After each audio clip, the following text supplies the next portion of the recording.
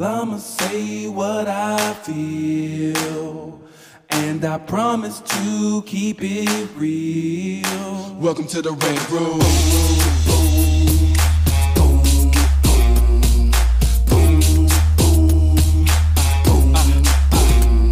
So you wanna be a rider, well you gotta be a rider till your fears are diminishing, the doubts are behind ya. It's hard to grind and the business got me stressed in the rent room. We let that shit up off our chest. Never have to guess when you're listening to Hilliard. He gon' bring more game than a shark playing billiards. It's all about the craft of screenwriting. It's exciting when you turn an outline into something enlightening. Your pen and words are like bullets in a gun. Write what you feel, say what you want.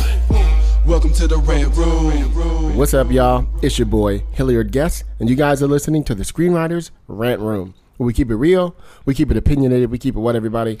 2023. Yeah, on this show we discuss entertainment, TV, film, music, culture, but our focus is always screenwriting, stories, craft, and shit like that. Hey, listeners, before we dive into this week's podcast, I wanted to let you know this is an independent podcast, and we're doing this podcast all on our own so we can deliver the content and get the guests that we know will help you with your creative journey. And that means we don't have the financial backing or the marketing and promotional tools that Wondery or iHeartRadio or Gimlet might assist us with. Now, we want to continue giving you game from the Hollywood trenches, so we ask that you help us out. Hit that subscribe button, hit that review button. Definitely hit that review button and download these episodes. Post links on your social media. Tell everyone you know and support our Patreon for only $1 a month. Find the link at screenwritersrr.com or patreon.com/screenwritersrantroom. And if you already are a subscriber, we love you. No, we really do. And we appreciate you listening. So let's get on with the show. And so if you guys are grown, we just gonna jump on in. It's gonna be one of them shows today. So in the building, we got Chris Derrick in the building, as always, as usual. What's up, man? Oh, now he got one word. It's crazy. No, it's crazy. No, it's like, I'm going to say one thing. Look, I'm just going to say one thing. I'm going to say two things. Which means it'll be four things. I'm just going to say two things. I'm launching a Substack today. It's called Thin Ice. Okay. Just be essays and commentary about what's going on in my life and what's going on in the screenwriting world. So just look on Substack for Thin Ice Chris Derrick or Christopher Derrick at Substack.com. Well, now we're Christopher. Well, that's what they told me. Sophisticated now. Yeah, we are. He grown now. And the second one is uppity. That's right. I'm light skinned. I can be uppity. Shit. Oh no. That is my thing. Oh no. We're here already. It's too soon. It's too soon. I told you, give me one of them episodes. Into the podcast. Welcome to the Terror Dome, Danny. I know. But Danny's like, oh shit. And my second thing is just a shout out to everyone who has been walking the line this week. You know, I went to Universal, I went to Paramount, and I went to CBS Television City, and just I'm excited for what we're going to talk about today. I'm excited about what we're doing. This is just wild. Oh, and I think everyone should listen to. Are we on three? That's it. We'll talk. That's it. I said two, so that's two. That's it. You silly. And then we got Linnell White, writer, producer, director herself. What's happening, Linnell? It's been a minute. I'm just here to keep Chris in check today. That's my entire focus. She got her whip. Look, she made Chris go outside, get the rose thing, and take the little stitches off the little stickers. Switch. It's called a switch. I know all about that. From my youth. So how you been? I'm okay. I got a little sun this week. Obviously, out. I've been out at Netflix because that's in my neighborhood. Right. So I just take the bus over there and get out and pick up a sign and start walking on Sunset. Like Netflix is Sunset and Gower. Yep. Sunset and Vine. Venice. Sorry. I mean that's central. Heart of it all. Yeah. I think that's the only studio where it's like, hey, you want to be right in Hollywood? Here you go. Right. Well, Paramount's there too, but Paramount. But that's like more West Hollywood to me. You know what I mean? Like, no, that's Hollywood. Straight down on Melrose. It's almost parallel. Almost parallel. You're right. There's your neighborhood too. Yeah. So I just walk right out 100 feet. 100 feet. Oh, you're fortunate. Because I mean, the concrete is no joke. I mean, this is something we gotta. Yeah. When they say dress comfortably, we have to continue to talk about. Well, I think writers are not the most physically physically leaning people I've ever seen. What are you talking about? Yeah. Not this crew right here, though. Yeah. So the walking is the marching is doing a lot of, it's Right. I'm getting my 10,000 steps in. That's what all I heard. Everybody's just doing their Fitbit. But I mean, call it? I'm also getting on Twitter and I'm seeing my heels, my knees, my hips, my back. And so what do I do? And even I went out and bought some new sneakers this week. Mm-hmm. Because so did you get some ons? You get some? No, I tried on. I love my boy Roger Federer, but they weren't. They're not quite doing it for me. So shout out to Cheo Coker. Yeah. Because he posted on Twitter because people were like, my feet, and I was like, yeah, what do we do? Mm-hmm. And he said, Hoka? Yes, 100%. Yeah. So I went and bought some. I went and tried some on, like literally last week I was like, let me go to Gallery Wall, try them on. And I was like, oh man, these feel so good. So and then I went and ordered them online because it was cheaper online. Yeah. But anyway, so they already arrived. So those will be my strike shoes this week. I did the yoga yesterday. You have to stretch the body. You have to. This is a marathon. Here's what we're gonna get. You have to stretch your hamstrings. This is a marathon, not a sprint. You got to stretch everything because the hips are connected to the knees, are connected to the feet, so they all kind of work together. So you have to. You have to really stretch your ankles, stretch your damn calves, all that shit. Before and after, you have to really stay on top of it because this is a marathon, not a sprint. We got. You can't just go home and sit down. Lasting until fall, winter. Yeah. I was using my Theragun. To that point, everyone was coming in the first day, second day, with their nice real fits, looking real cute, coming in their heels, and it's like, you can't come in your tennis in this army. There you go. Get your Hokas. There you go. Bring your sweatpants. Hokas. That's how you say it. Okay, Hokas. Yeah. Huh. I have to look that up. I never heard of them. We used to wear those on there was contingents on Star Trek. People were ons, people wore Hokas. Like the crew was like, who's gonna wear? So people were also look at what grips and gaffers wear. That's what I'm saying. That's what I'm saying. That's what I'm saying. And some of them are wearing some boots and stuff. So just we're gonna have to adapt. We're at war. Yeah. This is the mentality you got to come in with. I'm a writer, write my little stories. No, this is wartime. And then let's welcome to the show Danny Tolley, everybody, writer, producer himself. Thank you. How you doing, man? I'm all the EDs: tired, stressed, exhausted, frustrated. But it's been an interesting last 4 days on the picket line, and I've been in the guild for almost 10 years. Mm-hmm. And this is the first strike action that I've been a part of, and it's been intense. It's been a lot. But Chris and I remember the Paramount one. I was like, in 2008 one. 2007. I was at Paramount. 2008. I had turned in.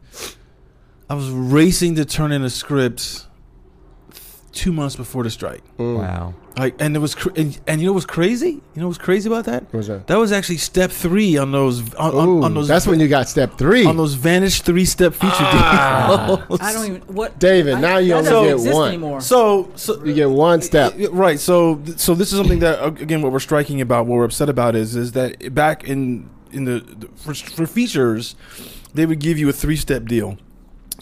So it'd be 12 weeks to write the first draft.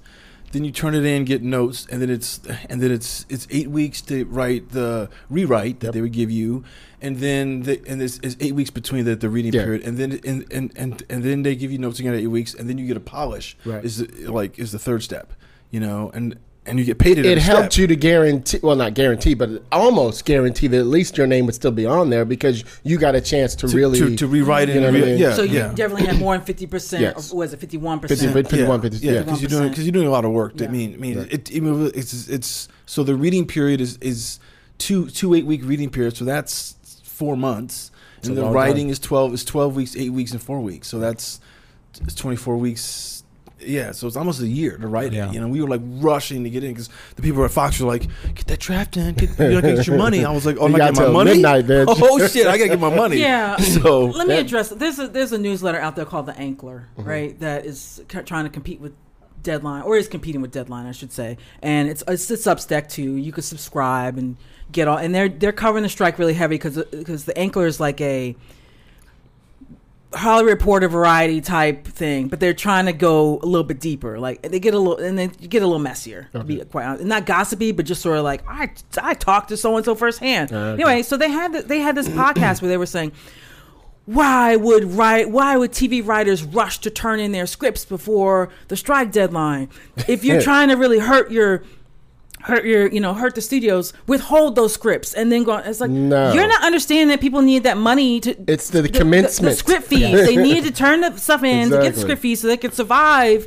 That whatever script fee you're getting, $20,000, $40,000, whatever it is, needs to help you survive longer during a strike. So I was like, you guys didn't understand this? So that's the reason why. I know a lot of people saying like, why would you do that? It's self-sabotaging. Well, and they don't understand how many months you were waiting before you even got that. Mm-hmm. There's so much. You don't just go, here you get paid, especially for features. And it's not just pay. It's your health and pension contributions. If you're not turning that in, you can lose your insurance, especially during a strike like this, where who knows how long it's going to last. We need that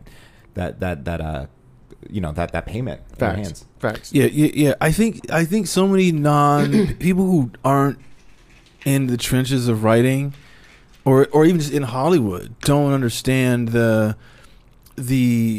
there's all these logistics about how it plays out. They go, this guy was arguing with me on Twitter, and I saw these motherfuckers. He was like, you're getting $5,000 a week as a staff writer. It's a lot of fucking money. I said, it's not. I said, if I was working all year, it'd be a lot of money. Right. But I only got 20 weeks. Yep. And then let's go agent, California let's go manager, California let's go lawyer, taxes, taxes, just all this. So $200,000 starts to look like 80, and you're living fast. in LA, which is expensive as fuck city. Rent is high, gas is high, everything is much higher. Yep. And that's a 10-week room, and then who knows when you land on the next room. Facts. Right, yeah. right. Facts. It might be a year, it might be 2 years. I mean, it's also shit that. So it be, it's like the woman was saying. This is the thing that what's the woman Lombardini or whatever her name is. Carol Lombardini. Yeah, yeah. She was saying that writers are lucky to get term employment. Mm-hmm. As if we should be like these day laborers. So we come in and we sit there at the gate like they used to do. And do you remember in Cinderella Man when he's begging for the job every day? Yeah, that's us outside waving. Pick me. For today I'm only. not a pick me. Yeah, for today only. Because if you're not coming home today, you ain't coming back tomorrow. It's like, bitch, don't you know how the game works? You don't. They don't because they're tech bros. Yeah. This is what happens when you let tech bros come in and start running studios. They try to run it based on algorithms and data and, getting the most amount and paying the least. Yep. That's what this all leads to. Mm-hmm. I'll also say where I can sort of point to a lot of this fuckery beginning. Do you recall, and this could be an anecdote, but I've never heard her deny it, Shonda Rhimes, who was just coming off having Thursday Night locked up on ABC. Right. Mm-hmm. How to Get Away with Murder, Scandal, and one other show. Private Practice or the... it was Grey's Anatomy. Grey's Anatomy. Yeah. So it was like Thursday was hers, And she was some friends of hers or some family members were going to Disneyland. Mm-hmm. And she needed one extra pass for the day. And she called ABC and was like, hey, I need another pass for Disneyland today. Right. And the exec said, don't you already have enough? What? And you guys haven't heard the story? Yeah, I've heard it.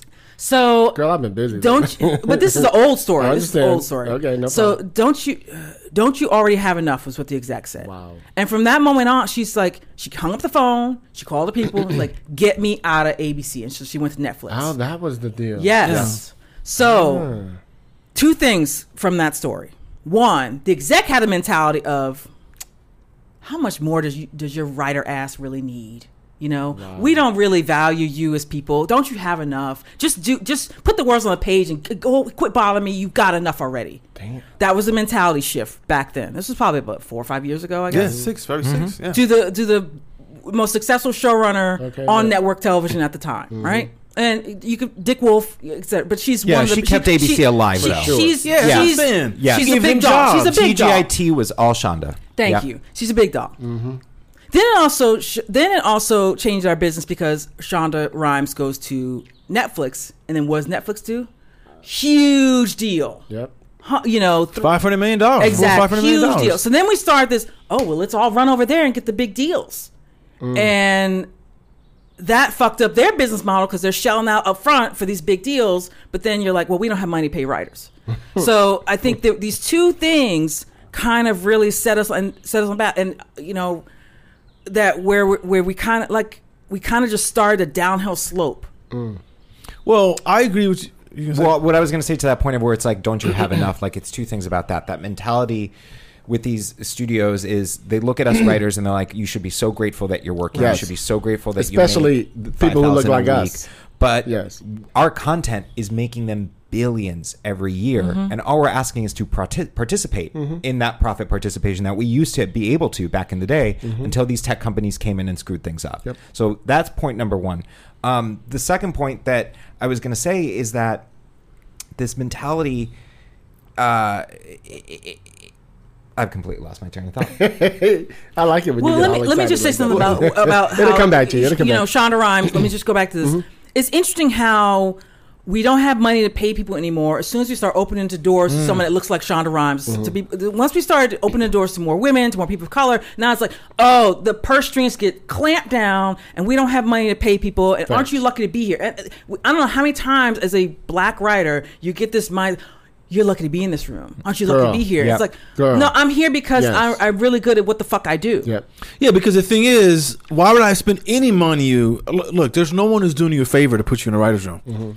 No one's doing you a favor. But that's how some people think that. Yeah. You know, I mean, if you're not like if you're not part of some nepotism thing, they're not doing you a favor. So you really had to really earn your ass to be in the room. I mean, I think the thing that you were saying, Danny, about how they're not, the whole thing about Shauna, hey, you got enough. It's like the tech bros. Here's the thing, right? That I was thinking about why they actual fucked up about shit is that they'll spend 70, 80 hours coding all week trying to get some shit done, blah, blah, blah, launch their platform, whatever it is, everything like that.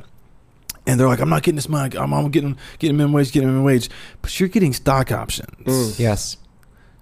You're getting participation in the like in the company when in its success. We don't get the stock options. Now they could give us stock options. Maybe I've lost some in Amazon. Maybe on my next deal. Maybe on Yeah. my next deal for Amazon. I don't want any money from you. I want stock options from you because that hey, just give me like 4 or 5. You just give me like 50 shares of Amazon current price, or strike price, $50 under, and I'm straight. Because that's how they like gauge things because they don't necessarily think about the actual wage. Because what the thing about stock options is that you can borrow against that. And it's at a really cheap rate, and then you have money, and then you pay it back, and it's when it's way less than a credit card, it's way less than a personal loan, it's way less than even a business loan. So for them, they understand like that understanding of money, but it's like, hey, but we're giving you a product. So someone who comes They're in also investing in the company's success because they have those stock options, right? Yeah, it's like I'm going to do my best over here coding in my corner because I want the stock to rise, and then I will rise with it. But that's going to be the first 100 people. If I come in and I'm like employee 2,000, I'm not getting stock options. Right. I'm just getting like that daily money or the weekly money, whatever the fuck it is. And then it's like, oh, you know what? And if good things happen for me, well, then I might get some, whatever, some ownership share. To us, the residuals and everything, that's our ownership share. That's our like, we deserve this. You don't have, like, there was someone who posted that thing about like, the AMC got put on the map by Breaking Bad and Netflix by House of Cards, and it's like, okay, FX and the Shield, FX and the Shield, and it's like, hey, we made you guys didn't make you, we did, I mean, and you can't say, well, we put it on the air. Show could have gone anywhere, right? Show really could have gone anywhere, so and it's not like from an artist standpoint, it's not that we created this brilliant content and it's all getting shown around the world. It's like that is making these companies millions, billions of dollars. Why won't they give us what we deserve? Where you're paying the CEOs $50 million. Yeah. Okay. Look, and $200 million in stock. I mean, crazy. See, here's the thing too, right? Some place like FX, some place like AMC, right? You're not only. I mean, here's the thing. You're not only. I'm making them billions of dollars. Right. I'm also making content that's so entertaining that fucking GM and everyone is wants their brand associated with that content. That's why they're going to advertise on that show because they're like, that shit is so dope.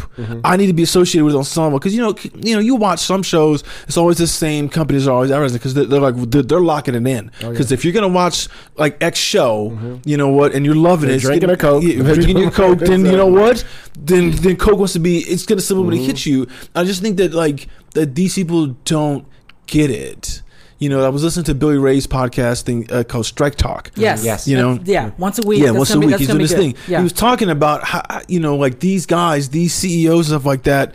They probably don't read any scripts. They probably don't read anything. Mm-hmm. They probably get a quick presentation. This is gonna be cool. Okay, dope. So they don't even know what the content, the nitty-gritty of what's made. They might know someone's big name that keeps coming back and forth with blah, but it's like they're so dispossessed from the process that it's easy for them to say, "Well, just cut all of them because you know whatever." I just don't think that executives know what we do, especially particularly when we talk about sending writers to set, which is a big deal for me. Like, I came up in broadcast. I have set experience. I would not be where I am today if I didn't have that experience. Because when I was going on interviews, I'd be like, "Listen, you're getting a staff writer. You're really getting a producer level at a staff writer salary," and that's what got my foot in the door. And that for a lot of historically excluded writers like ourselves, like that's where we rise in the ranks.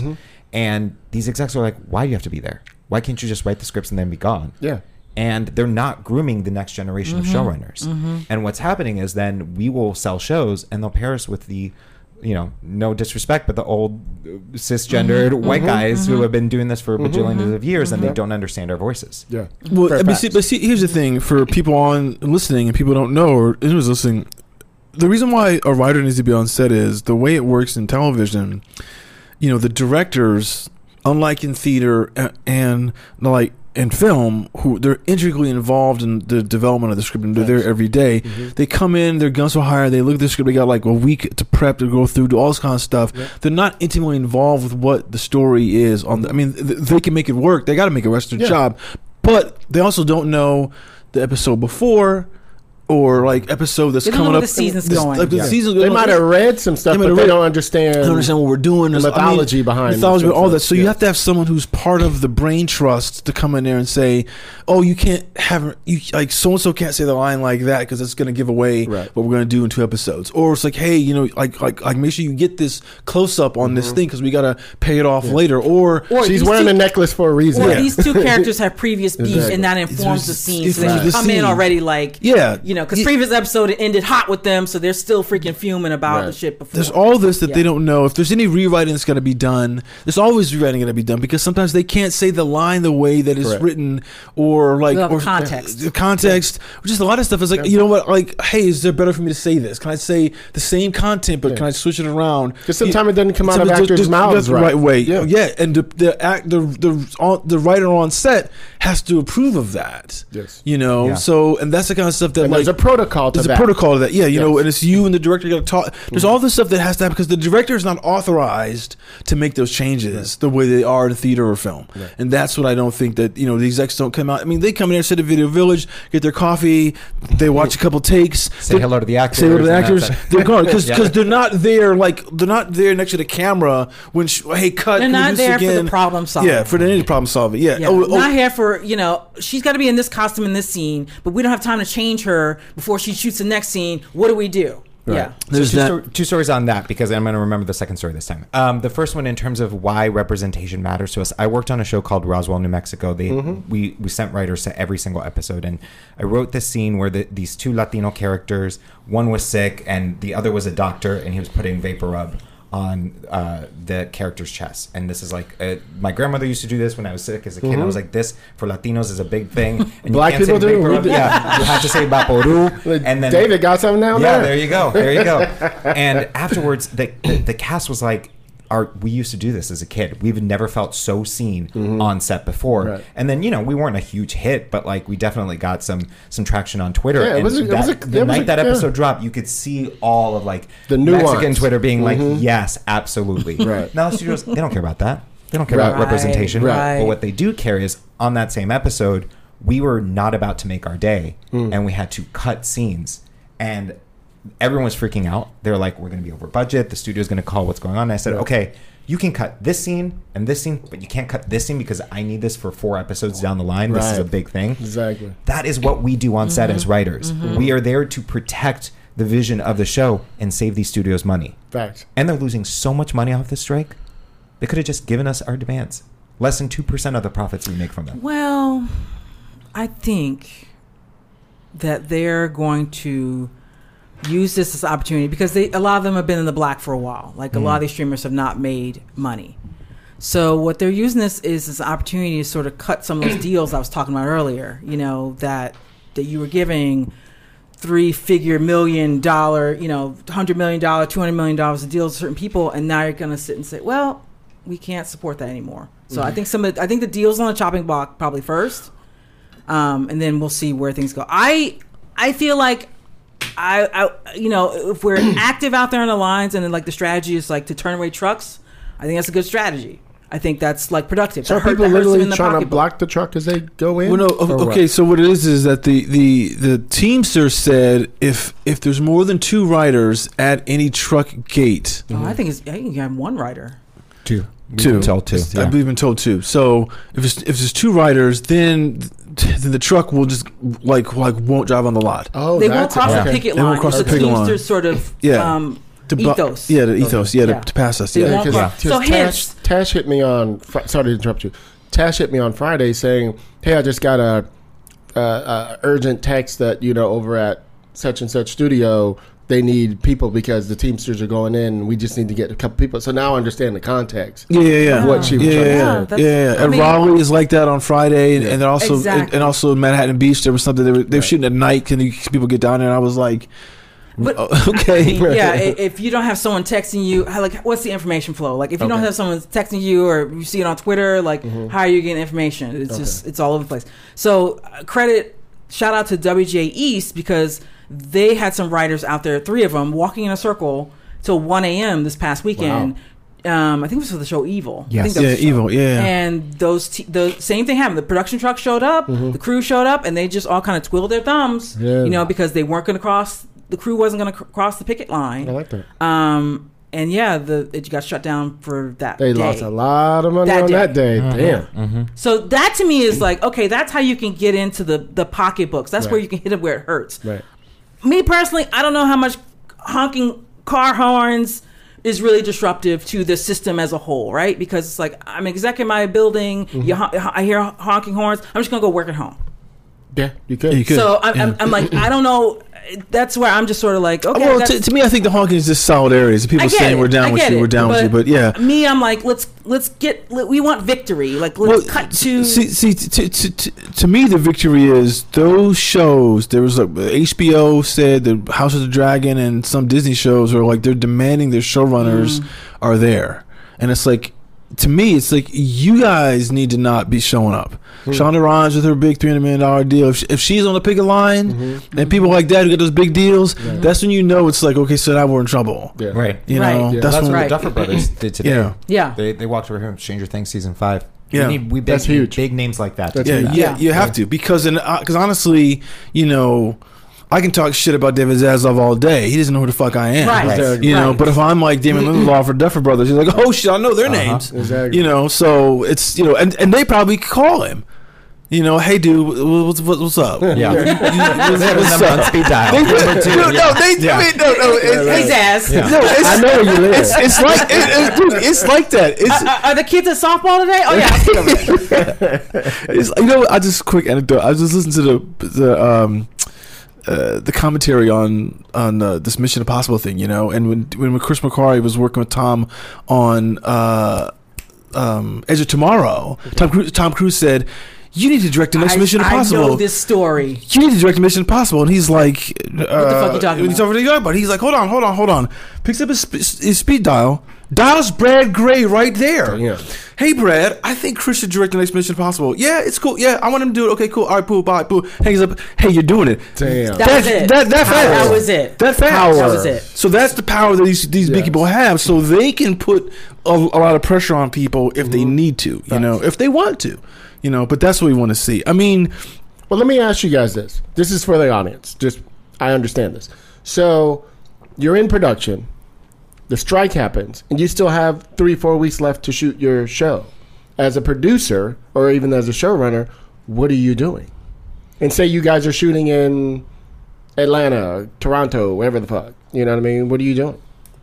You get on that plane, you come home.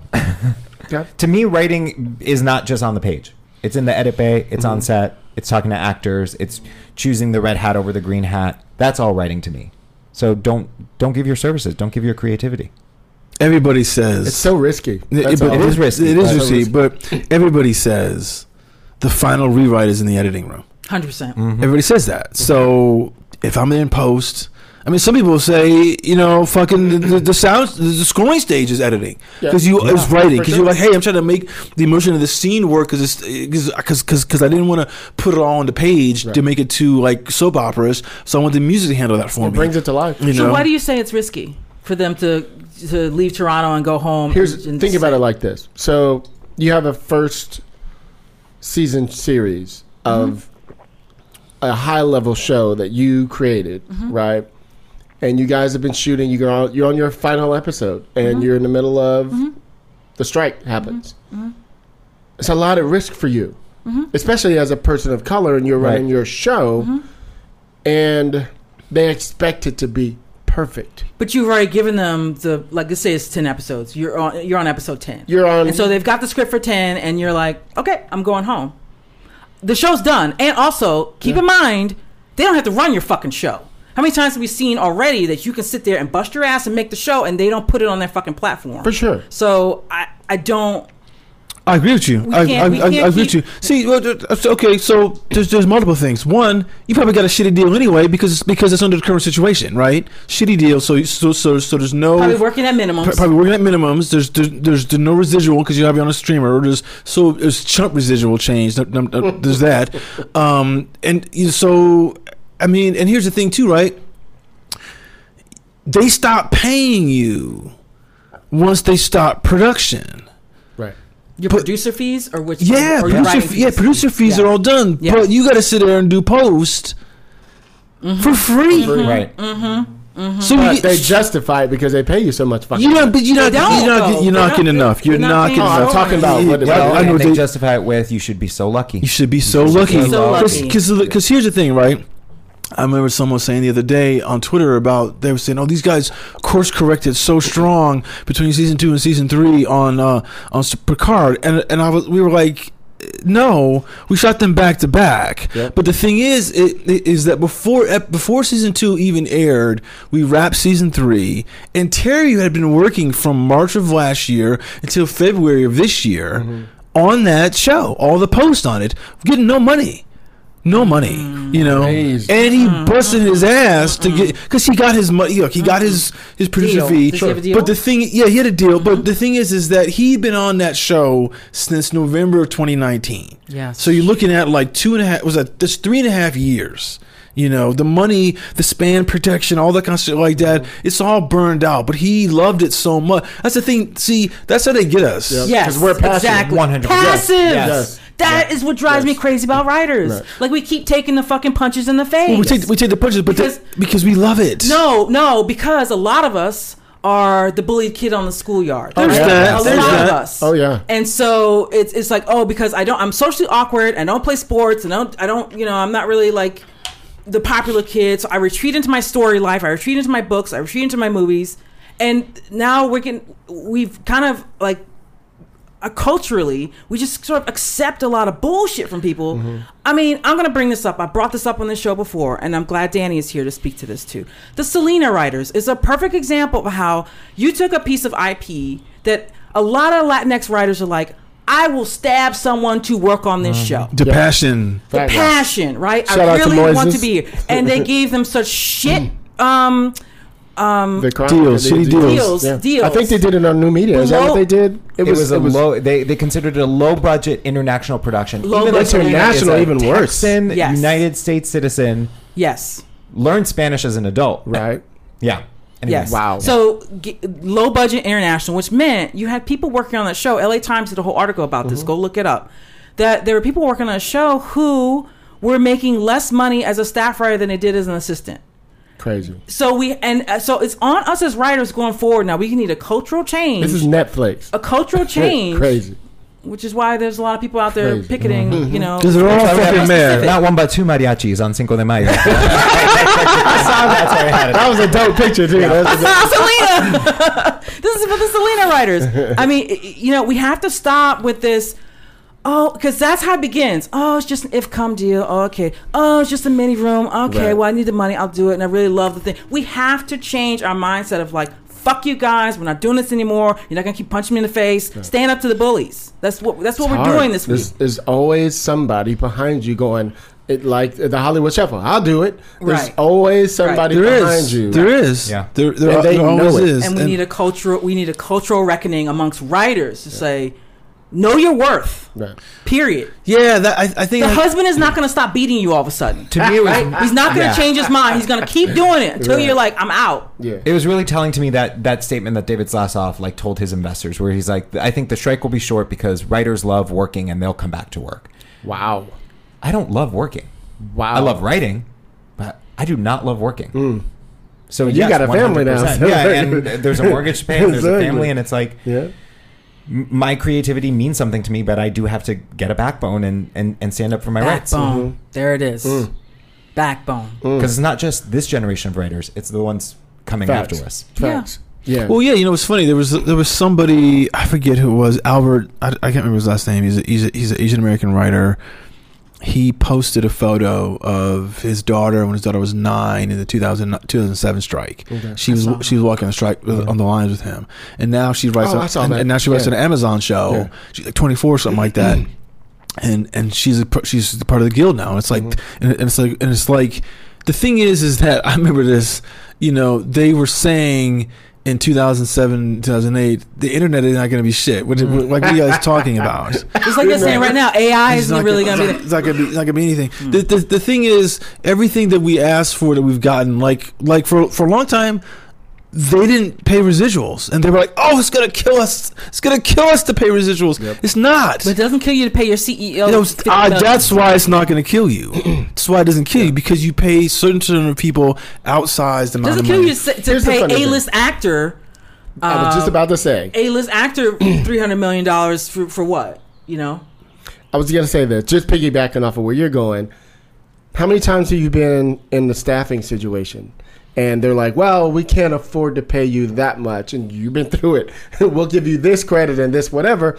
And I'm like, y'all can find money when we're in production for the stupidest shit that we don't really need. Or CGI. For whatever. You know what I mean? Yep. Yeah. But you didn't have another $10,000 to pay me. Whatever the fuck it is. You know what I mean? It's funny. It's just piggybacking off of that. Like they have the money. They always have the money.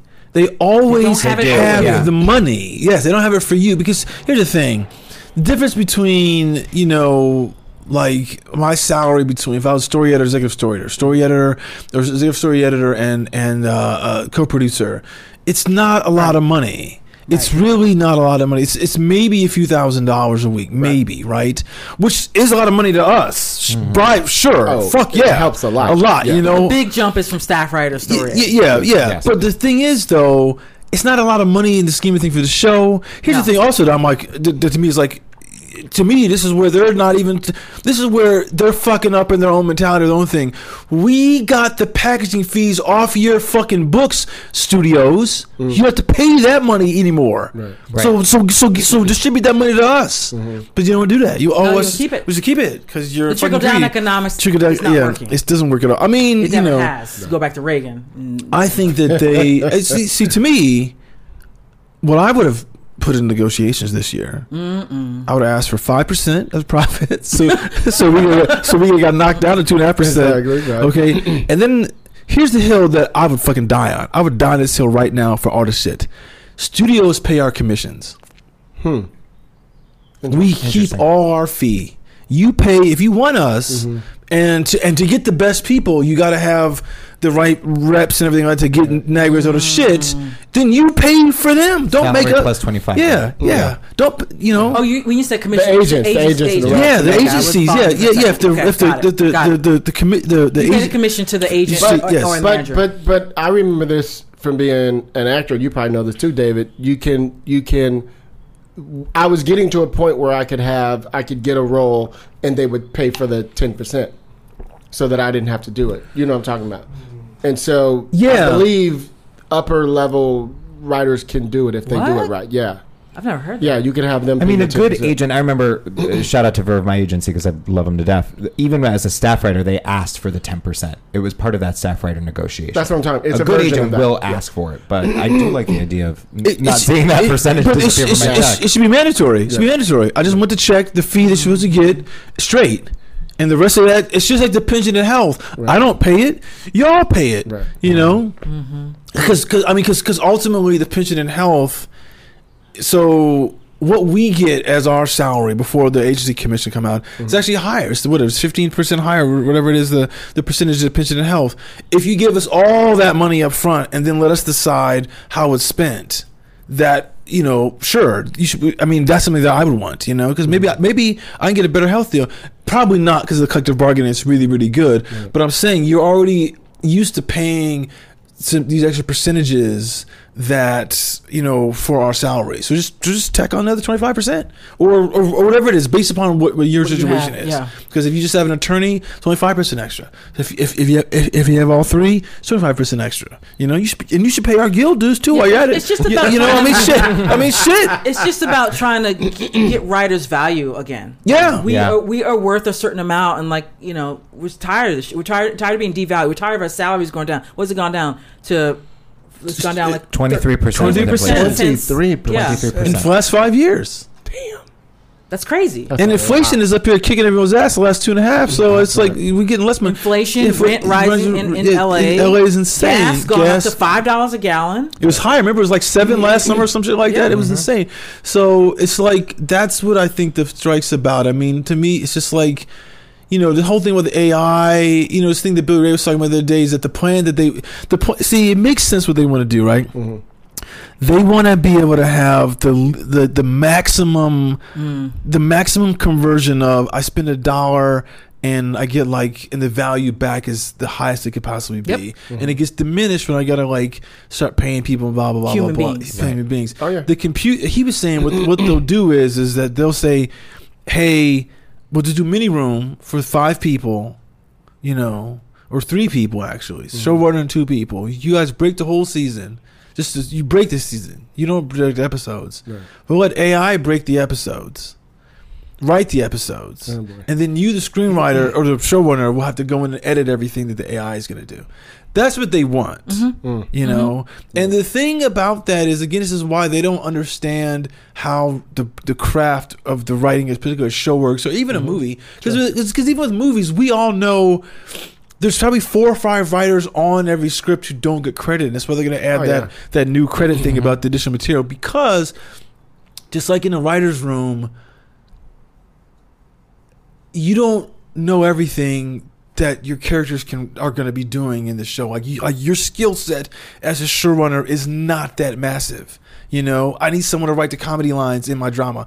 You know what I'm saying? Like you staff through with people who are masters at where you're deficient at, and you know that. And so to fill out what your room's going to be, that's why you have the room. They don't understand alchemy of a room. They don't. Meaning that there are certain intangibles that just sort of happen when you get a bunch of 6 or 7 creative people in a room and they start brainstorming. Then it can just morph into this new and beautiful thing, that unexpected thing.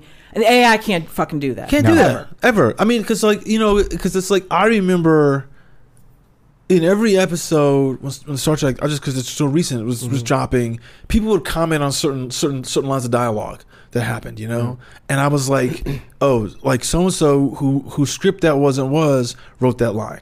Oh, you can tell because you're in the room for so long. And you go, the voice of the other writers in the room. The voice, hey, you know, like so and so, like always had a good comedy quip, and it always found a way to bid in as a button on the scene or blah blah blah. It was, you know, I mean, in every draft, because that's how the writing works. You go in, the scripts come in, and then the people are reading it and giving notes on it. You know, it's not one person. Yeah. You know, and you'd actually kill a showrunner if they had to fucking rewrite all 10 scripts that somebody shitty turned in, like who's the AI writer, you know, and also he would have time to do anything else.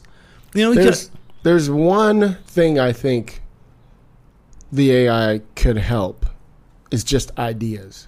So if you were sitting there wondering like, oh, I want a story about a little boy and a turtle, you could put that in and go, okay, give me a darker version of that. It'd be blah, blah, blah. Now give me this. it's just ideas. That's true. It could work that for a writer, not for, to write a fucking script. It's true. Because to me, let me just finish my thought. Because to me, the one thing I don't see AI doing well, it probably can get there. I don't know. Heart. I still don't know if you can get to that point. I think, you know what I love about this conversation is that we're having a conversation about it. Sure. And we're saying this is what scares us as writers, and we're embracing the technology because there's the other point of view, and here's how we can make it work for us. Right. The studios did not want to have that conversation. Right. Not That's even. the problem. Right. Not even. Well, we did Not the same even. thing with doing digital series and web series. Did not offer a counter offer to the Right. AI segment of the negotiations. Is what you're saying. Right. See, here's the big thing on this is this, right? Not to really disparage people, but those people are probably sociopaths to a certain degree. And, the CEOs and everything like that. Look, they, to get where they are, they lack a certain level of empathy. So therefore, how do they understand when a script works? Look, you can watch a show or a movie, or whatever it is, as an audience member. Right. And if it moves you, it moves you. You don't know the clockwork orange behind that shit to know why it moves you. But a writer can look at it twice and go, "This is why it worked. This is why, these gears and shit." And all of a sudden, and now so and so's crying here because that's what we planned. Yep. And we get the violins coming in here. Blah blah blah. It's very subtle. It's all designed that that you can't. Because you have an understanding of the human condition. And this goes back to what I was going to say. At the top of this is one thing that Tony Gilroy was saying is your capability of a writer is directly.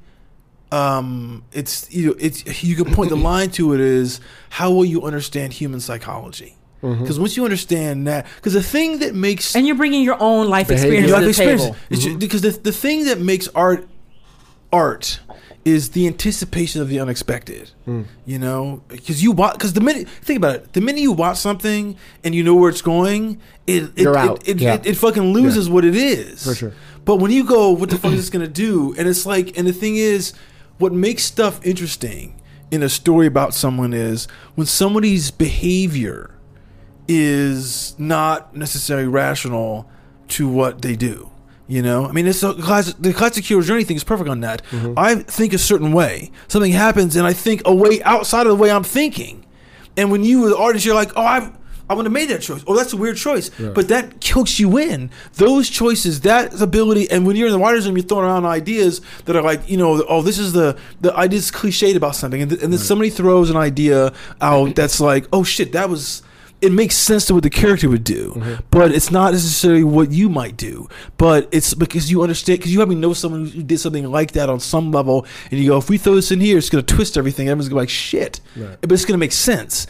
That's what the computer can't figure out, because the computer doesn't understand the permutations of someone's fucked up irrational mind. We love all the quirky irrational characters. The crazier, the more character someone is because they're. The stuff about them, their idiosyncrasies they're so unique, and then they're exploited to make sense to the rest of us, and that's where you get this behavior that's unexpected. AI can't do racial nuance either. I've tried to use AI just to make some pitch decks, like pictures and pitch decks, whatever. So I'll give you a perfect example.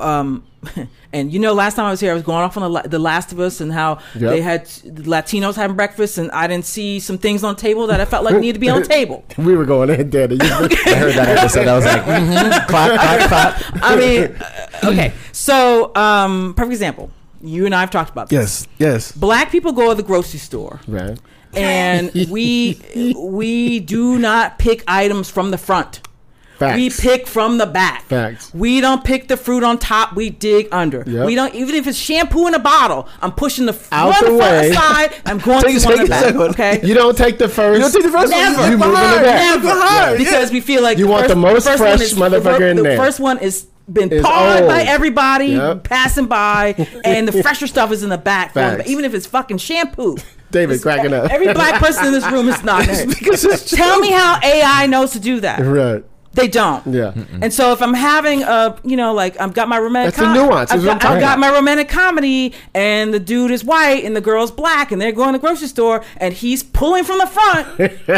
my female protagonist be like, what the hell are you doing? Stop. You don't ever. What do you want? Just tell me what you want. Let me pick it for you. You see what I mean? One of the classic things that I've noticed has changed over the years is it used to be that our black female actresses would be in the middle of a scene waking up and their hair would be perfect. And now we see them with a bonnet on their head. You know what I mean? It's the little, good as well. A sister with her hair that done got a bonnet on their head at night. They're not just sleeping. They're not going to get it fucked up. They're not going to get it fucked up. You know what I mean? That's how you know. And it's usually some white show that they're starring on. You know what I mean? And what the other thing that I found, and we talked about this a lot, I talked to this about my husband. I said, watch season 1 of any show and watch how the actors are in the characters, dressed the way they are. And season 2, everybody's makeup is better. They dress better. They got that season 2 budget, yeah. Not only that, they start going, I can't be walking around looking crazy. I can't have my character looking like that. You know what I mean? Because I'm on the streets and people see me and whatever. People start acting. I've done it myself as an actor. All of a sudden, we're in another show and I'm like, fuck, I don't want people to... you know what I mean? Yeah. And you start taking it with you. You start becoming that shit. And I always say, season 2, they change. Well, not to move away from the AI conversation, but in speaking about season 2, one of the reasons why I love working in television is season 1 drops and you get to see how some actors just click better than who you had in mind, and characters pop. And Twitter's like, oh my God, I love it. I'm shipping these couples. And so you come into season 2 in the writer's room, and to your point of like, art is the unexpected, you're all talking about, well, this is the expected choice. We should be going here. But someone in the room says, how about we do this way? This is the unexpected choice. This is the most interesting choice. This is a pairing that I haven't seen on the screen in season 1. Let's bring them in season 2. And I just worry that if we don't have this minimum writer's size in a room, if we don't make sure that we're protecting the middle class writers, if we're not protecting the historically excluded writers who are getting their foot in the door and they're repeating staff writer over and over and over again and then getting kicked out of the business, it's just going to be whitewashed. It's going to be completely whitewashed. To your point, because you and I have worked on CW stuff, and Greg Berlanti was a staff writer on Dawson's Creek. And season 3, they were stuck. They were like, what's the engine for the show? We don't know what we're doing. And Greg Berlanti said, because the show had been, if you don't know, it's called Dawson's Creek. The lead character is Dawson. He loves movies, and he's in love with the girl down the creek named Joey, right? And he said, but there was always Dawson's best friend, Pacey Witter.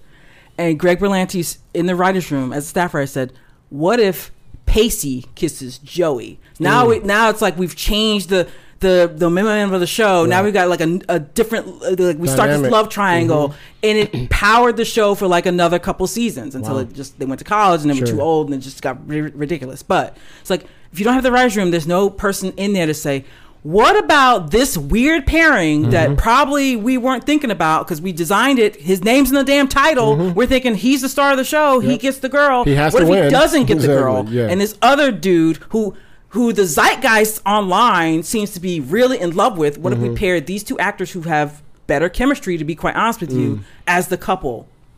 Interesting. You don't get that. Yeah, because that's the thing that I remember someone was showing me something. Micah Wright, so he showed me this thing where he was like, I asked ChatGPT to give me 10 episodes or 4 episode arc of Seinfeld of George trying to run for mayor. Okay, and then he rolled out and he said, and here are the 4 episode synopses, and it was all exactly what you think how George would fuck it up, know. Okay, cool. But you know what? We've already seen Seinfeld. Yeah, we know what Seinfeld is. Yeah. And to me, it's George is getting angry. Yeah. So to me, the thing about if you do anything, the thing that we bring, which is what everyone that values because they don't get it, is we bring the new.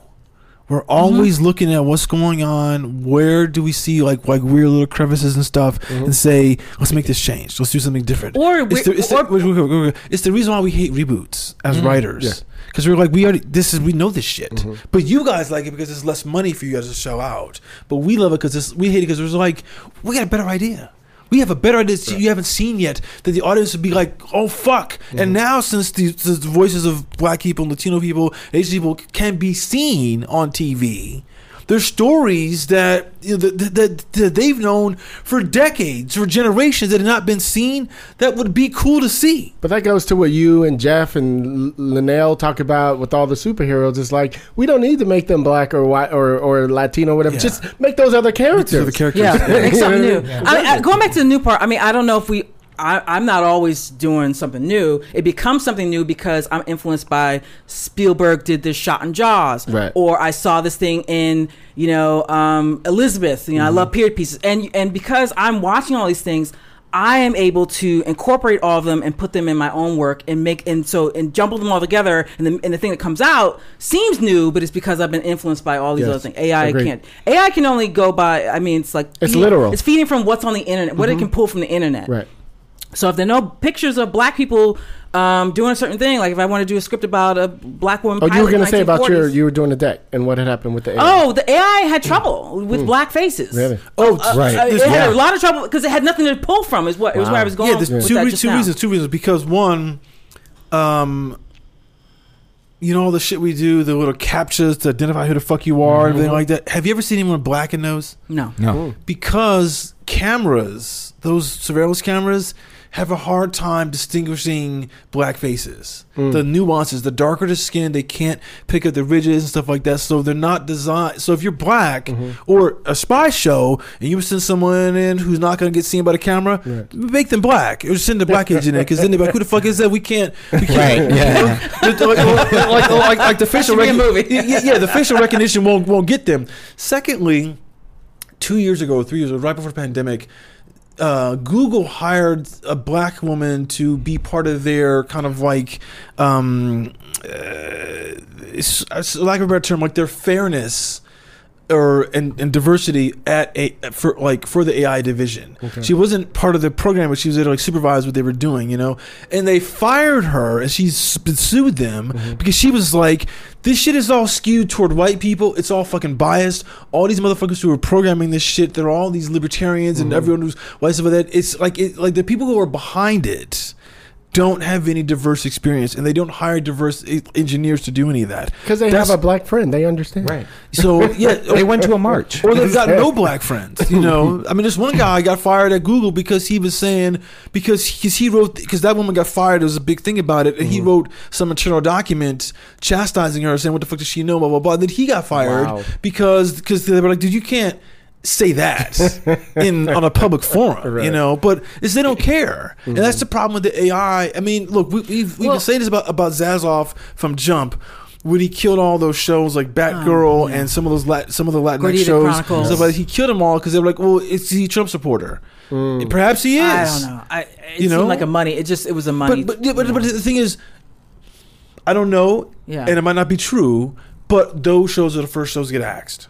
And therefore, if that stuff is not available to be seen, then the AI can't steal screenshots or something like that because it's not around. No. I think it's safe to say that if you don't see yourself in that story, it will probably incline you to cancel it. I don't know about the Trump thing, but what is his lived experience at Gordita Chronicles? Right. And he's like, I don't get the show, so get rid of it. Exactly. Or Batgirl. The funny thing about AI is that we're not at Skynet yet. Like, it's not like this brilliant machine yet. It is reading the internet and regurgitating the internet back to you. The internet is a racist place, y'all. Like, so those scripts are gonna be racist. Yeah. I mean, I had a hard time to give you an example. I needed a picture of I wanted to see all black kids in the Harry Potter world. Oh, that was good edge. Yeah. Like, actually, it was all black and brown kids. So House Blackerin, which is all little black kids, but they need to be in the robes, they need to be in the garb, and I can't remember what the Latino house was called. I think I made it like some, but there were different houses, and then there was no house for the Asians because they had nowhere. It was just a running joke, like, where are we supposed to be? So anyway, it's like it was all like, it's for comedy. I'm not serious. I'm not. It's all for comedy. But I had a hard time getting the AI to understand. Give me a black kid in the Harry Potter outfit. It just did not. It took a lot of work from me.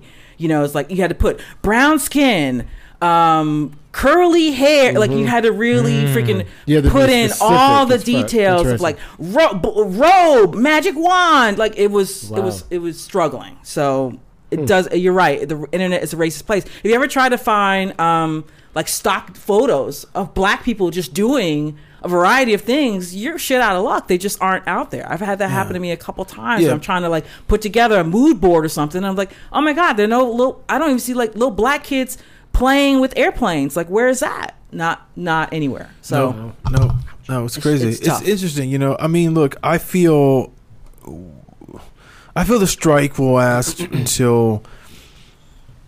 I think it's a 4 to 6 month. Look, it's reality. It's at least for those deals to get killed, like like the Phoebe Waller-Bridge deal and shit like that. Everything that's gonna be 90 days for the force majeure kicks 90 days. So that's 90 days. The DGA thing expires on June 30th. That's what I'm looking at. We got to go through all those. Go through that, and like to them.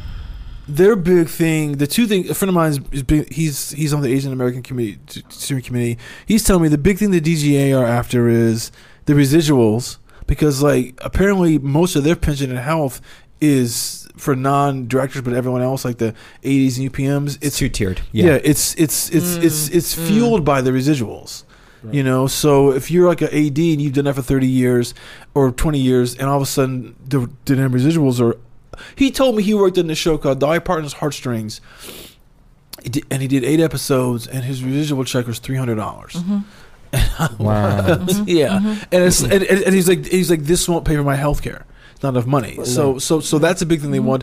They also want a safety officer on set that is part of the DGA that is not, so therefore not beholden to the production, like the producers.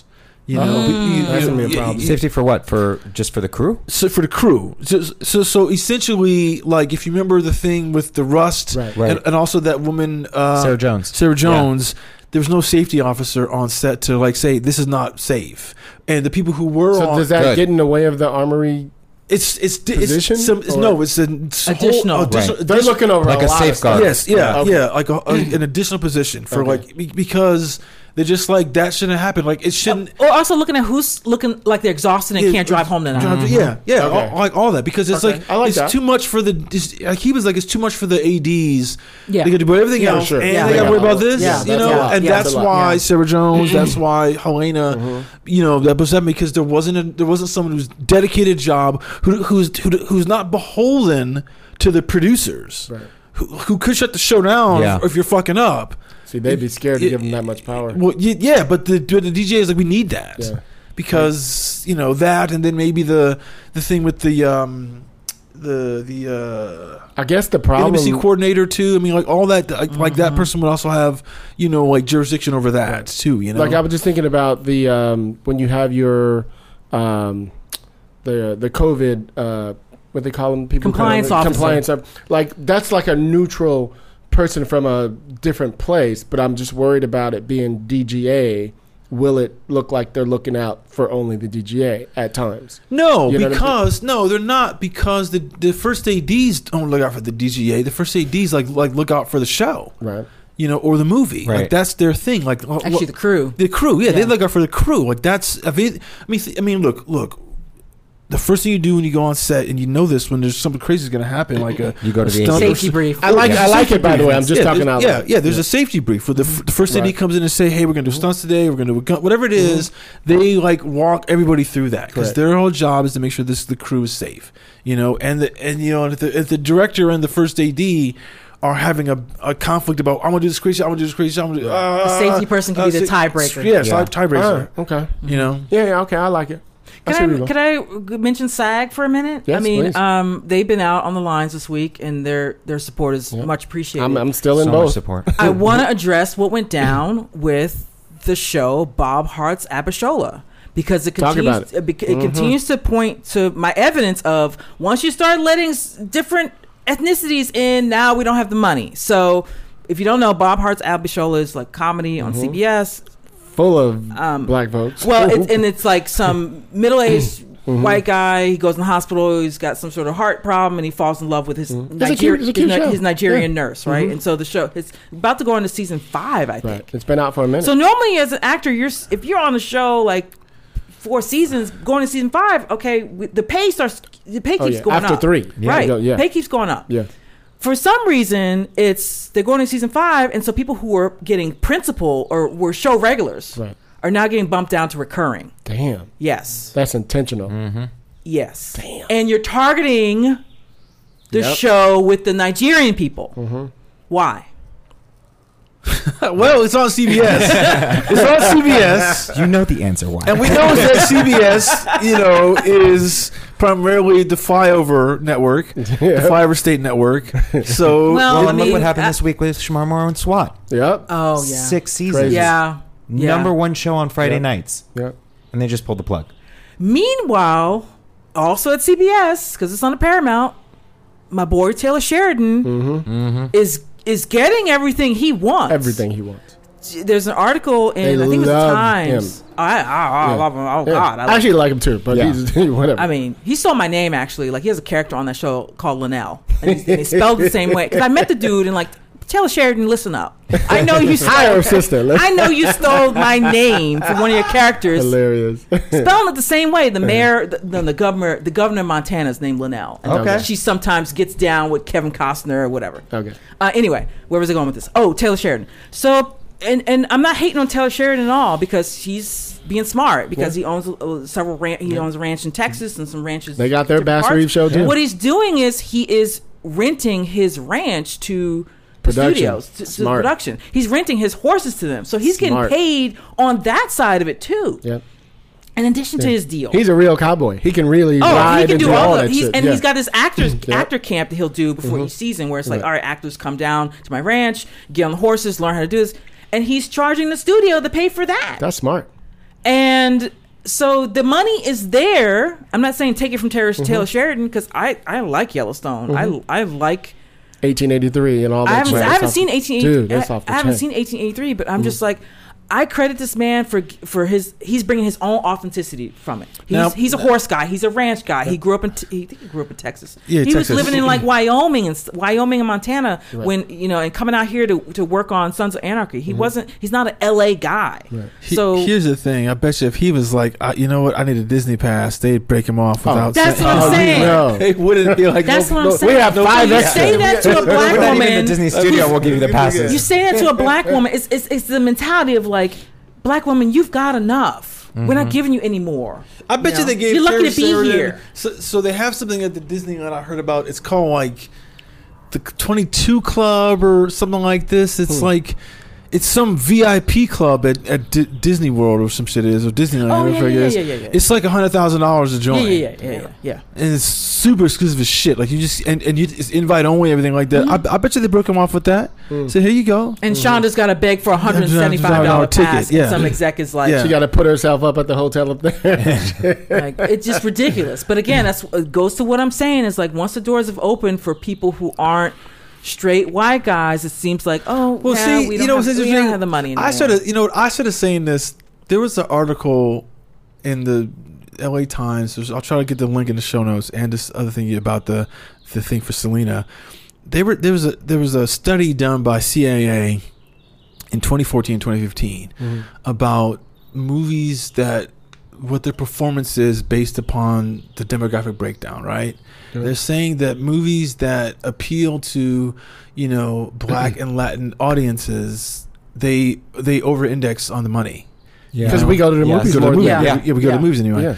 But the number of movies or shows that have black or people who are Latinx in top positions is very, very low. Facts. So then we started getting this little switch in, but they're like, oh my God, like where's the money that we're gonna get? So the minute that study comes out, you notice there's just more and more superhero movies. There's less and less anything else. It's like, we gotta close the door. We gotta close the door on this because we're not gonna let. Yeah, I mean, maybe it's a wild conspiracy. Now superhero movies are faltering. So now what? Yeah. I was telling something. I mean, was I telling you this the other day? I was telling something. This is a side comment, but I was like, that Flash movie has to be so fucking good.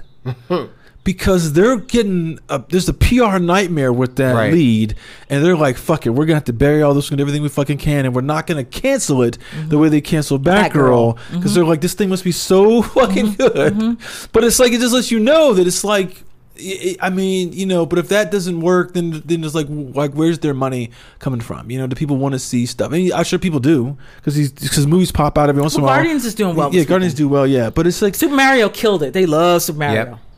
I didn't even know they were really doing a Super Mario movie. I thought that was an SNL spoof. Do we need another Super fucking Mario movie? What? They they did the animated one. It's animated. This one just came out a couple weeks ago. $1 billion. Yeah. Yeah. I thought it was a Saturday Night Live spoof. Like, I thought it was a spoof. I knew it was gonna make money. I knew it was gonna make a lot of money. Like, and this is why I want your boy on the show. Dan Hernandez wrote that Pikachu thing. Oh, yes. Because see, that did really well, and so did Sonic. And I was the Pikachu spy one? Yeah. Detective Pikachu. Detective Pikachu. But I going, okay, so they finally cracked how to do these video game movies right. Because remember, like Doom and shit, and they did not do it for a long time. I can go further back. Way back. Video game. There was a Mario Brothers movie. Yeah, before, yeah. Like back John in the 80s. Leguizamo. John Leguizamo, and then Bob Hoskins. But that was like in 93, you know? Yeah. It's funny, the filmmakers that made that, they've been like they were music video directors. They did 1 or 2 movies before that, and then they did that, and their career was over after that. Done. But the thing this guy mentioned that, which like I didn't know was, it's this bizarre fucking movie. Like the guy who did the production design for Blade Runner did the production design on that. So like this very fucking fantastic look. The thing that really killed that movie was it came out 2 weeks before Jurassic Park. That'll do it. So you're done. By that point, the first one. The first one, 93. Yeah. So I might see this. Dinosaurs? Nobody's talking about that. Timing is everything. From real life dinosaurs? Okay, we're in. We're in. So sure, yeah.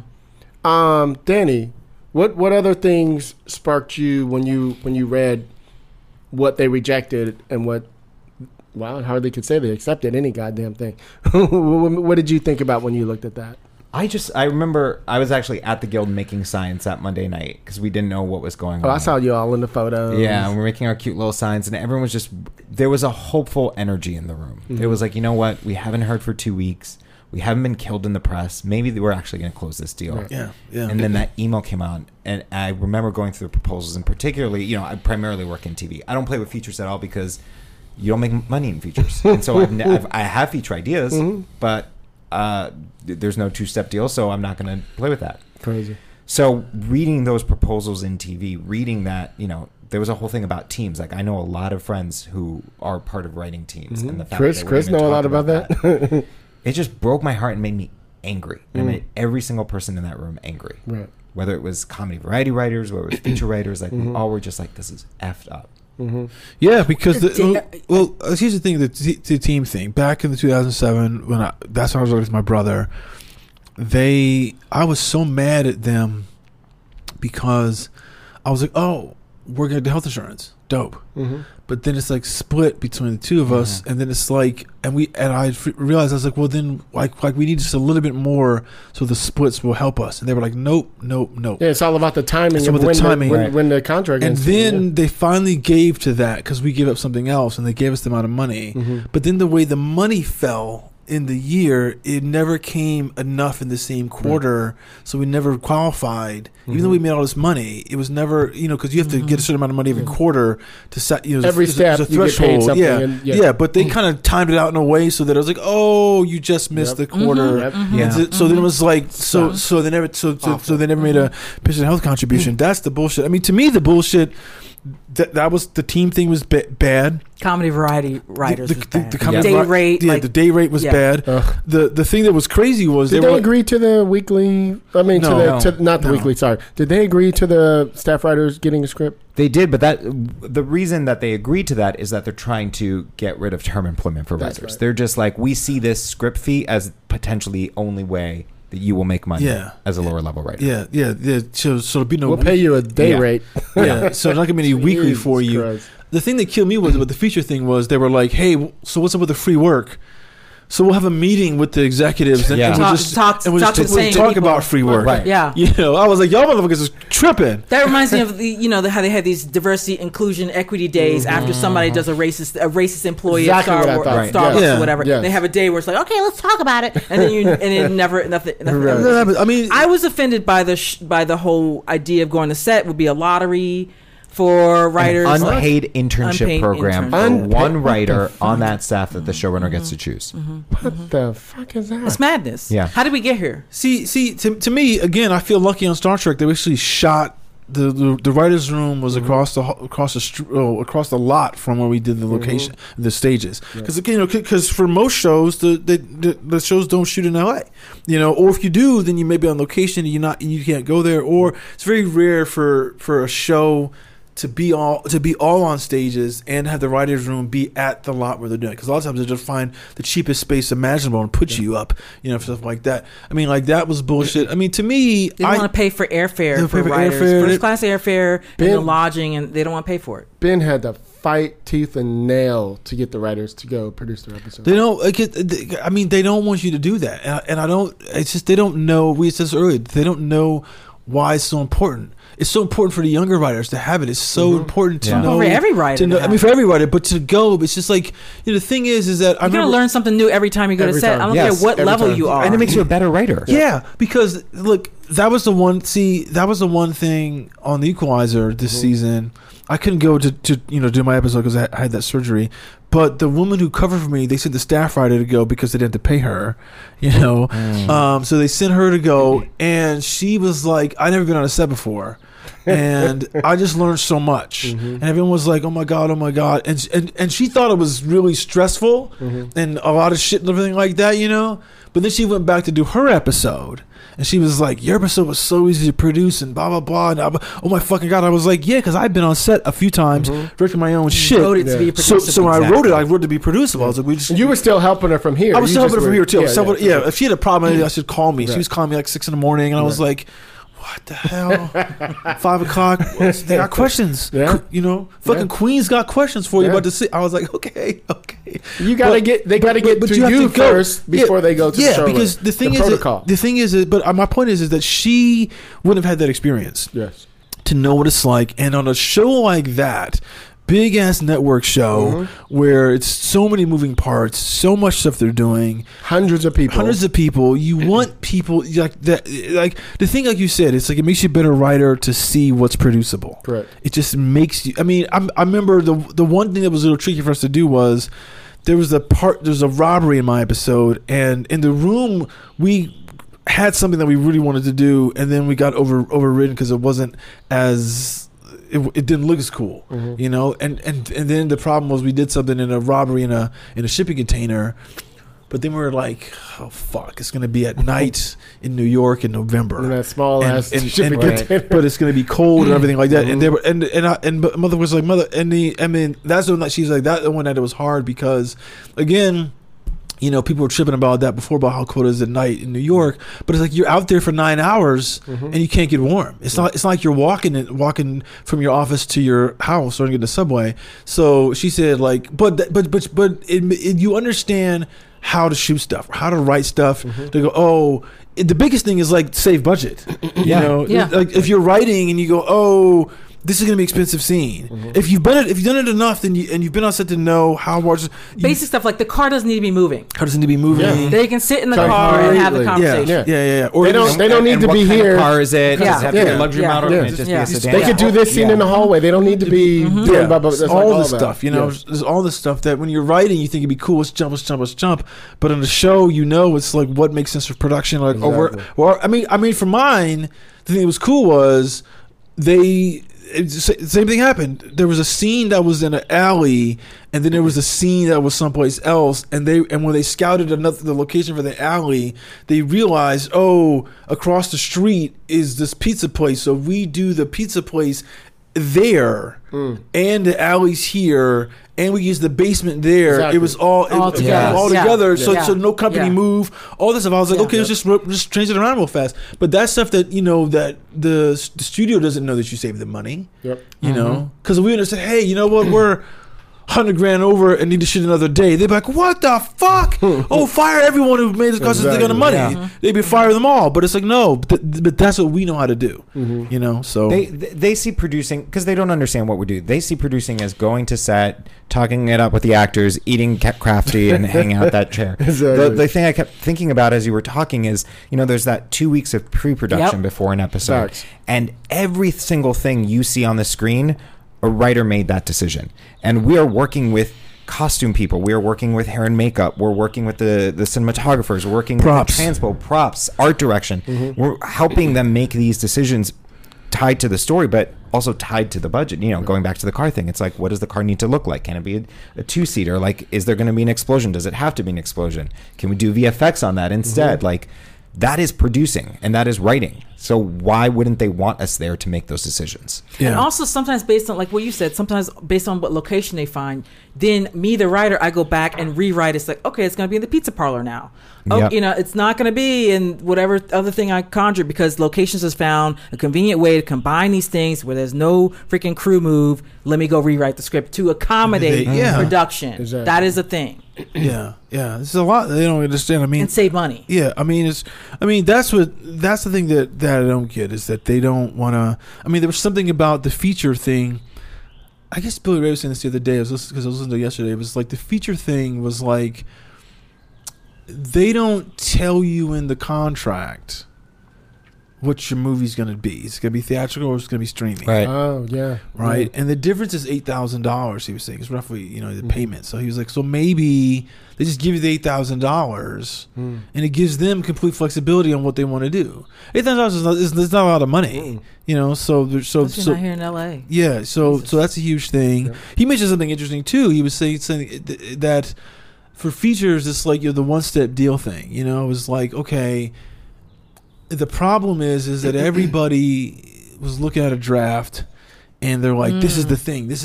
Oh my God. And he was saying that makes sense in the days when I have to type a draft on a typewriter, where it's actually a lot of labor to get a draft right. And a messenger has to physically take the papers and take it over to Fox. Yeah, but the thing that he was saying is, if they pay you on a weekly on the features, so it's the 12 weeks and you're getting your money, say it's $200,000 drawn in 12 weeks, you get it every week. Right. You're good. There's no, at week 11, you turn the script in, hey, do some free polishes by the producer before you send it to the studio, and then then your delivery money's held off, could be for a month or two, maybe longer. All had that happen. And you're getting paid. Yes. He was saying that technically you can send a draft in every day. Yep. At the end of the day, this is what I've done today. You guys can see it. Totally. Right. Tell me, it's like, because that way the studio and the producer can see where it's going.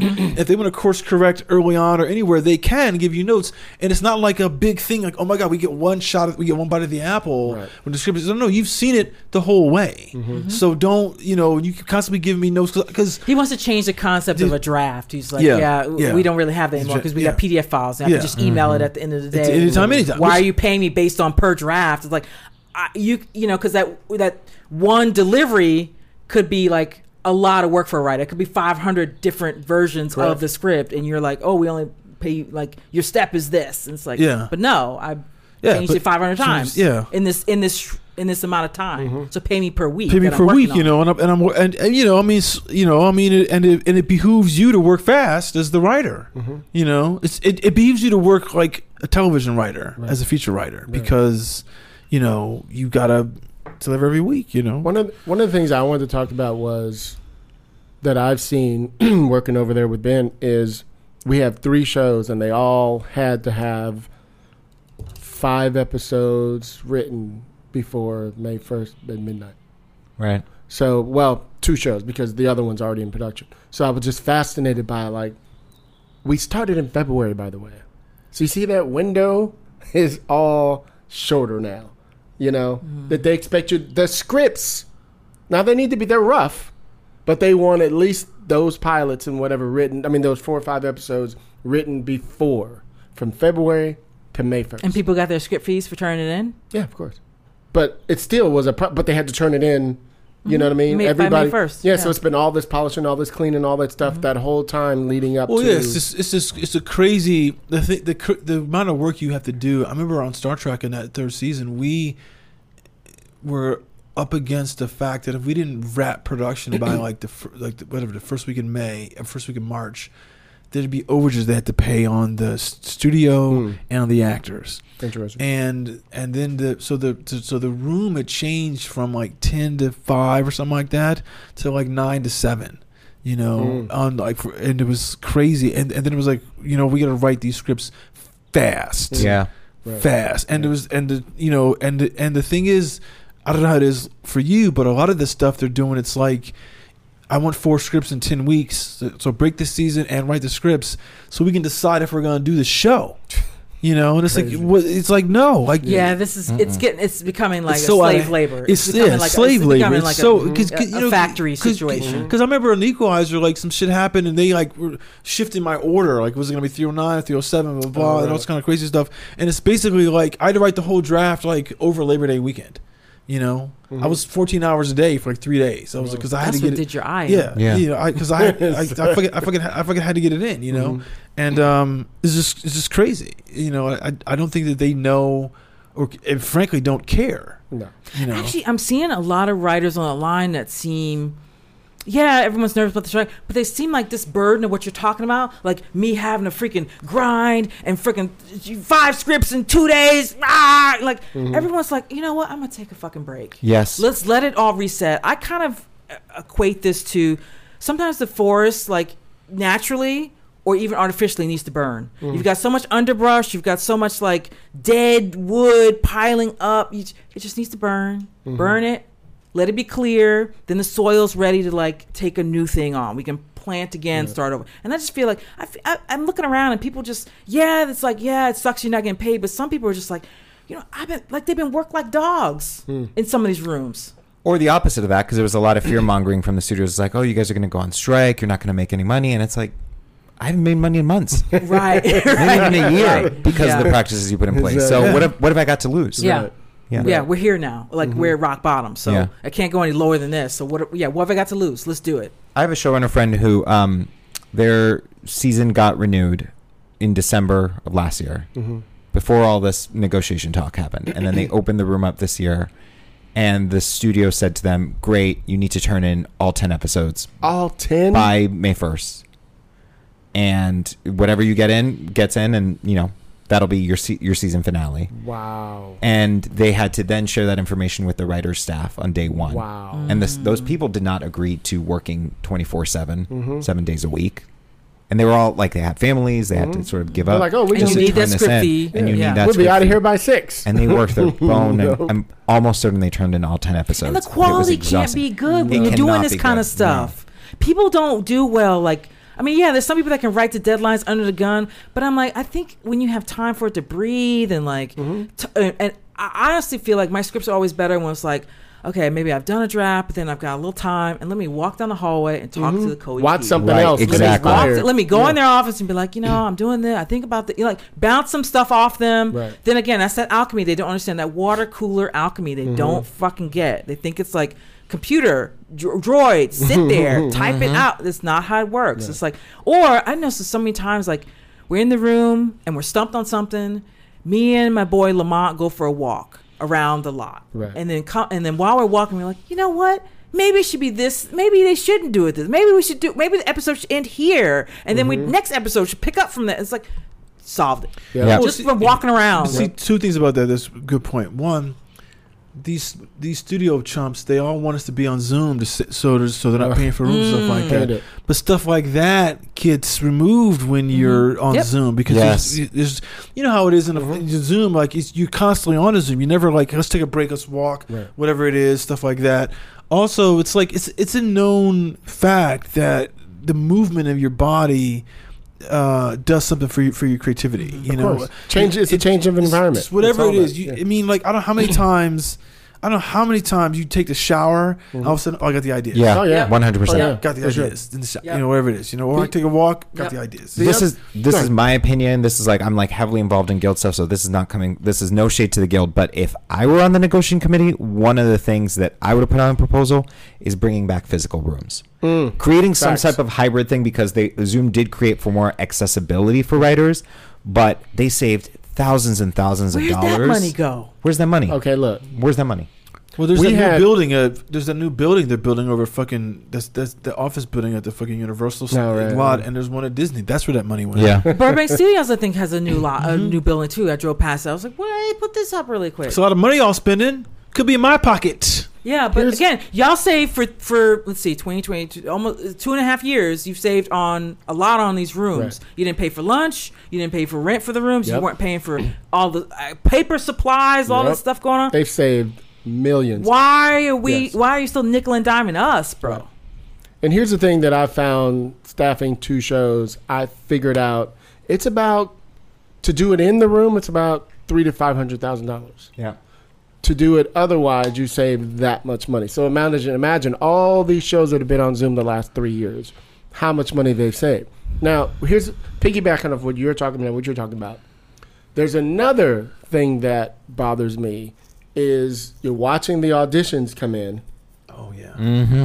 And somebody who sat from a lot of freaking auditions I've watched as an actor and as a producer, I was with David and I were talking about this the other day. There's nothing like, shout out to David Ashley, by the way.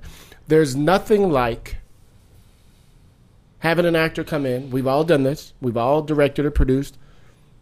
And they may or may not have been right for the part. But they walked in and y'all started talking. You're like, I like this guy. I like this person. I like the energy. I like the energy he's bringing. Yeah. You're also missing, can you try it this way? That's what's missing. So you only get one shot of them doing it right or not, and you have to try it back in the callback. That's it. I mean, it's horrible. I mean, can you do it this way? Sometimes they've done it fine the first time, but you want to see, can they take direction? Can they adjust? Can they shift? Yes. Can they adapt? Like can they pivot on the fly, or is there like some resistance there? That's good to know about the personality that you're gonna be dealing with. If you're casting a series where it's like you're gonna be with this person for years, possibly. Well, and the thing you don't know either, too, is that they sent in the tape. Maybe it took them 20 takes to get that one thing get that you saw. Get that one monologue, It's good. Yeah. And you're like, they were good. And they got on set and they're like, I don't know my lines. I can't get my lines. And I tell the actors, the only time, this is for you too, David, the only time you guys can shine now is when you're slating. Yeah. Outside of, like, that's how we know you. You might be playing like a bad guy in the scene, but when you slate is when I'm like, oh, he's actually a nice whatever, you know what I mean, or she, whatever. Like, that's when you see it. So you have to really make that effort, punch. Yeah. So as much time as you spend on making your audition good, make sure that's tight too. That's actually that's a really good point. I didn't think about that. A couple of people I remember on the Star Trek show we saw, and on Equalizer, their slates were kind of, they just throw it away. Yeah, there's some. I mean, like most people just go, "Hey, I'm John. Yeah. I'm from New York. I'm 5'5". 200 pounds. Blah blah blah." And you're like, "Okay, boom." Yeah. Some people come in there and like be all different. But particularly if they're playing, they're smart. If they're playing a certain type of character, and their personality entirely differently, then you're like, "Oh, you actually have some skills. Like you're not just like playing yourself." Because I think you're just playing yourself. You know.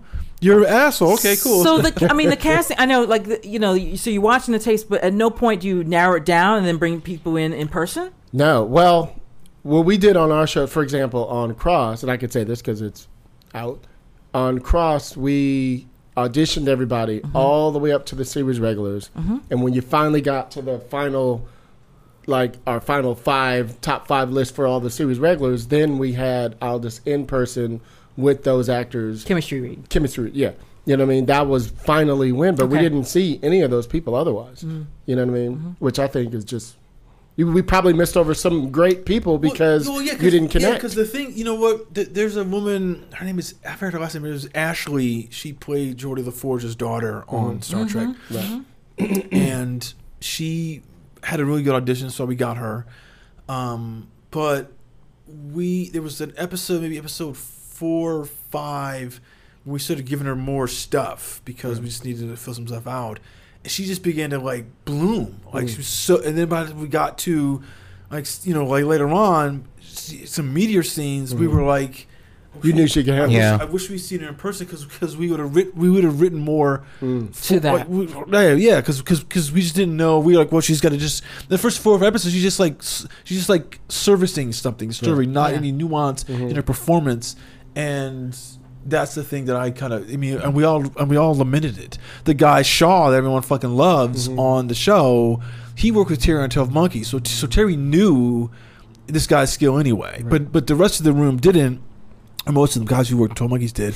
But he came in one day just to meet us early on. That's smart. And he was like, hey guys, what's up? And he had like a 12 Monkeys tattoo. And I was like, oh shit, like you are really, like you're cool. You know? And he just was, and then we were like, and because he was there for like maybe 20 minutes because he knew Terry and Chris. And it was like we, the writers, got a sense of his personality.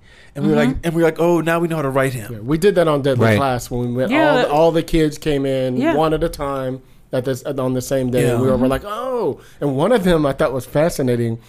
The girl who played Maria, she made her own little lookbook of like how she thought her character would be and all this stuff. Now, could we use it or not is here and there, but it helped her. But it helped us to go, oh, she's so in it that we probably could go here and there. You know, in a different way that we were even thinking of, just because she was so committed to whatever. So, and you don't see that spark in an audition that's filmed over Zoom. It just doesn't work. What I think a lot about, I have a lot of working actor friends, and they don't have the great mic setups, or they don't have the HD cameras and stuff like that. And I've been guilty of this on the other side of the table as a producer, watching some pretty crappy audition setups, and I'm just like, pass. I can't hear you, and I got to move on. Yeah. But who has the money, read between the lines of the question I'm asking, who has the money to invest in all that technology to get them to the next level of auditions? So now you're favoring the people. It's kind of like who has the money to be an assistant in this town. Exactly. You're favoring the kids who have the rich or parents. to go to the audition places where you can get the tapes done and shit. Yeah, because it's because at the Beverly Hills Playhouse they have a room that you just go up and get, but you got to be a student there. Right. And that's money. Sure. And it's a good setup. Everything's really, really good. And but it's like who has the money? Who can afford to do this? And you need it. Somebody, because I hate it when I'm like, motherfucker, didn't you know how to? I'm like, well, they don't. That's not your job to know how to shoot. That's their job. Their job is performance. And even some of them are even bad auditioners. Yeah, but they can act. They can really do the act. They can act their ass off. But it's kind of like some people who are bad test takers. But I know how to do the math. When you start timing me and all this shit, I fuck it up. Yeah. There's a lot. There's so many intangibles to this business. It is not an equation that can be solved for X. So yeah. It's amazing to hear this on y'all side. So look, the thing is, because what you were saying earlier here about someone comes in, this might be a person for the role or whatever it is. The thing about when people come in is that they make a choice that they can really get behind. That might not be what you want. It might be too ultra for the the role, but they come in and do something crazy, and you're just like, what? Okay, but I respect the choice. I respect the choice was made. Tell them about Joseph when we auditioned him. Well, Joseph Campbell was Joseph Cannon was Joseph Cannon. No, Joseph Cannon. Joseph Campbell came in on our Tickered series. He came in and he. And he did this performance, and he was so fucking good at it. And we asked him to do a couple of things, and he did it. And at the end, we asked him. We said, "So now, what are you doing? So are you busy? 2 weeks on that?" He was like, "Yes." We were like, "Really?" He goes, "Doing your show." And we were like, "Oh shit, okay, you bold and shit." It was really, really good thing where that interaction between us, because I thought he was really good on his tape, so I wanted to bring him in. But his performance was a little not quite what I wanted on the tape, but he had this energy, and I just wanted to see what he could do, And then also, what's her name? When we did Organized Crime, that girl Anna who got the role.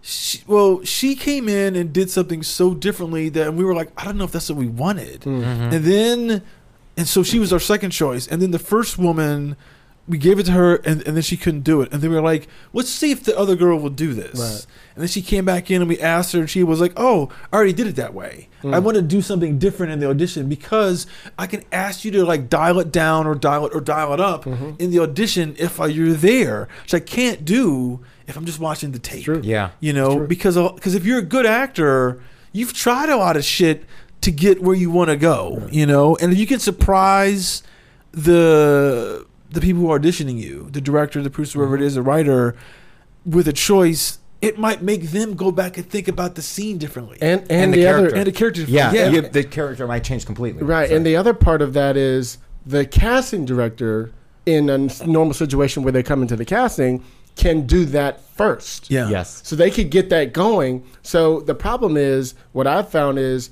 in these situations right now, you guys are in the writer's room, you're starting to audition people for the pilot or whatever it is you're doing, and you're so busy, you only have time to look at a few of them now. So you've weeded out so many of those people now. You know what I mean? So your timing is just like, I don't even have time to do all that. Like in 10 seconds, you sort of make an assessment, and then you're like, okay.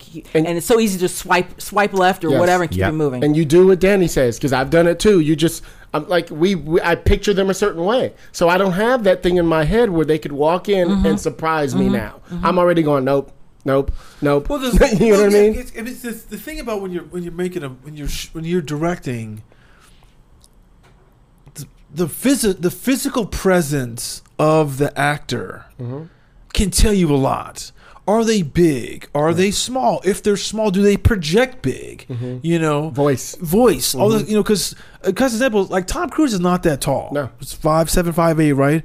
But he with the lifts, with the lifts. But he. I love Tom Cruise. I don't want him coming from me. I'm a big fan. But the thing is, but he projects big. Yeah, he was married to Nicole Kidman, Yeah. who's like 6 foot. Yeah, like he projects like he's like 6'1", but he's not. You know, and he can run. Yeah.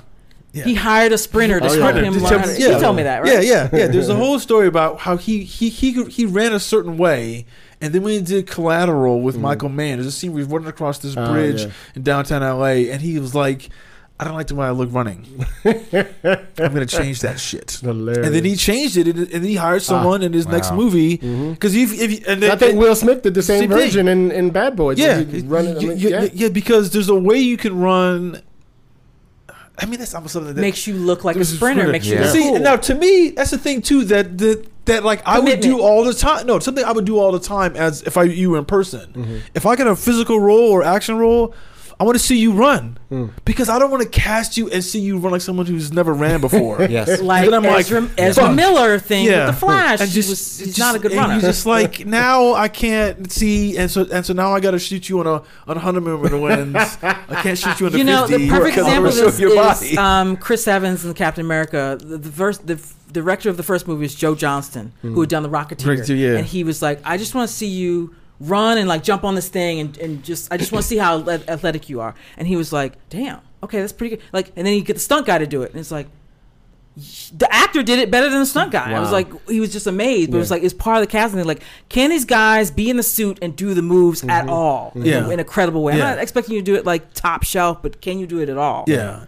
But I mean, it's important because I remember there was a movie I saw. I would love it. It's called Shadow Line. This thing with Chiwetel Ejiofor, this British show, and the gangster was this really ruthless dude. But then you see him. He's running on the street one time, and he runs like he's never ran in his life. And I'm just like. Or even the fight scene. Or even do a fight scene. He would never catch him. I was like, he's not dangerous because he can't fucking run. I mean, what the fuck? Or even do like a choreographed little fight scene with them. Say, can you throw a punch and it's like believable? Yeah. I mean, and if you can't, then I know I gotta get you trained. Yeah. Because it doesn't matter if you can or not. I just need to know that ahead of time. Hey, you have to do a little extra work. Hey, just like Michael B. Jordan. Yeah. I mean, the first Creed movie. What's the director's name? Coogler. Pulled him aside and was like, "Hey, I've been hanging around all these boxing gyms. Mike, you're gonna need to do a little more. You're gonna step it up. You gotta bring your game up a little bit because these kids I'm seeing in these boxing gyms are animals. Beasts. You got to be beast mode up here. So I mean, because it's. I mean, the thing is that if they're committed, they'll love it. You know, because again, it's like you're appealing to you have to say it the right way, but you're appealing to their vanity. And they want direction. Yeah. They want direction. Yeah. They want to look as, again, with the Tom Cruise running thing, he wants to look like an Olympic sprinter. Right. In these Mission Impossible movies. He already knows he's short. So how can I compensate for being short? Oh, my legs are freaking really moving in a certain stride that makes me look taller. And if I'm running across a fucking rooftop that's a steeple, Right. you know, I can look really dope to it. Right, because he wants to embody the character. He wants it to be real and not just look real. Yeah. And he's doing 100 meters in 10 flat. He's killing that shit. I don't doubt it. At 55 years old or whatever he is. Exactly. He's not playing around. They were saying in the one that the fifth one, right, when he's that little. There's another one coming With the out. helicopter. Yeah. No, the one the water thing, that, you know, thing in the. Oh. Yeah. Yeah. He was in the tank for 10 days straight filming that. They were filming that for 10 days in the water. I was like, what?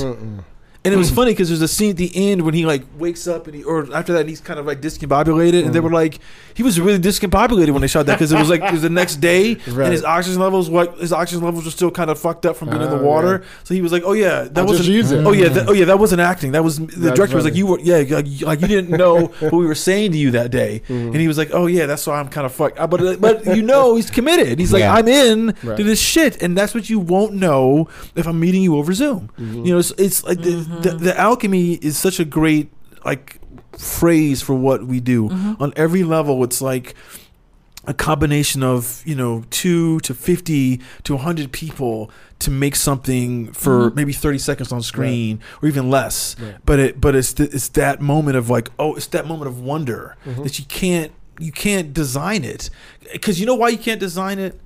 We see when people try to design it and it's bad. We see it all the time. You just like, it's like trying to make a video and you're trying to make it go viral. Yeah, it's like stuff goes viral just sort of like because it just is like, what it is. Some weird cat thing and it just went viral. Because if you try and sit down, like, I make a video that goes viral, it'll just look like that'll never happen. No, it will. You know what? Classic example was the on Monday night. Like when you guys were doing the signs, you know, I saw a sign on the Facebook thing that said like all we're asking for is for less than one Fox News settlement, right? Yeah. Okay. I was like, I was like, brilliant. I was like, that's funny. I'm gonna just put it on Twitter. Right. Like 2 days later, like I think the viewing on it was like 200,000 views and like 7,000 retweets, and I was like, I mean, like I had no idea. You know, I thought it was just gonna be like a few people that I knew. It's funny to me. Yeah, funny to me, or a few people, you know, whatever. Haha. People were like writer friends, not fucking motherfuckers in all over the planet going, what the fuck is? They're like, what's the writer? People didn't even know what it was, you know. But you just don't know. You can't. Like you can't like design certain things because you don't know what is gonna hit people emotionally or when or timing where it is. Too. Yeah, timing, all that. I've been seeing a lot of press about the writer strike though. I mean, at first it was kind of like local news, but now it's starting to go national, and people all over are starting to understand. Like I just explained to my mom, she's like, you know, I was like, were you there on Wednesday, by the way? No, I did not go live Wednesday. I did not go to that meeting. I know you don't like being around that many people. No. I just the shrine for me to get over there. I was kind of like, I'll get the notes from other people, and then, you know, I was just. It was pretty amazing. It was going to be too hard for me to get over there. Yeah. But I had explained to my mom, you know, who watches all the Chicago shows, watches that whole Friday CBS lineup. Right. I mean, she's their audience, right? She's not a flyover state. She's in New York, but she's that age group that loves that CBS stuff and turn it on. Let's just watch it. And I explained to her, I was like, Ma, some of your shows, you're not going to have new episodes in the fall. And she was like, reruns. What? No Fire Country? She loves that show. That's where she drew the line. She's like, no Fire Country. I was like, Ma, you're not going to have new stuff. No, she loves Blue Bloods too. You're not going to have new stuff. Right. It's just, I was like, she didn't remember it's been 15 years. People don't remember the previous strike. So that you have to sort of reset them and be like, okay, here's what's going to happen. Because she's not watching streaming. She doesn't care about Netflix, Hulu. That's not her bag. Right. But these people who are, you know, of a certain age, they're used to broadcast stuff. And you tell them certain things, your Chicago Fire is not going to be there. Like, well, because there's a rhythm to it. And then they're asking, well, why not? Why not? Why and that's not? When you get into the specifics. Right. Yes. Because we're not getting paid. Yeah. I did an interview with Telemundo on Tuesday in Spanish. And I like immediately thought of that. Like, I'm first generation, so I know Spanish. But I thought about that Cardi B video where she's like, mi español es bien ratata. And so I was talking to this guy, and I realized the people that are watching Telemundo, they don't care about the mini rooms or about the minimum. What the argument was from my perspective was, this is a battle between workers and CEOs, and that's they understand. That were like, yes, and in a city where there's 50% Latinx people, yes, they were like, they are coming for all of us. That's what they understood. And my mom's a teacher. She was in the teacher's union. Well, she understands, like, okay, you're in the union, and you guys are what now? It's like, they're not paying us, and once you make it about these people getting richer and the workers are being squeezed, and in this writer factory environment, it's like, okay, now I understand. But you have to put it in those kind of terms. The messaging, I've been saying this for years, the messaging for liberals is never good. But you got to put it in these terms that everyone can kind of understand, because, that's great. CEOs versus workers. I mean, look, that makes sense to everybody. Everyone is hot on this. Everybody's shaking their fist at their boss. Yeah. They all know that, I mean, if people knew these motherfuckers were getting this kind of money, like that chart, the 8 CEOs making $700 million. Yeah. Together. And it's like you put that up, and it's like, where's the pitchforks and the torches? You know what's funny?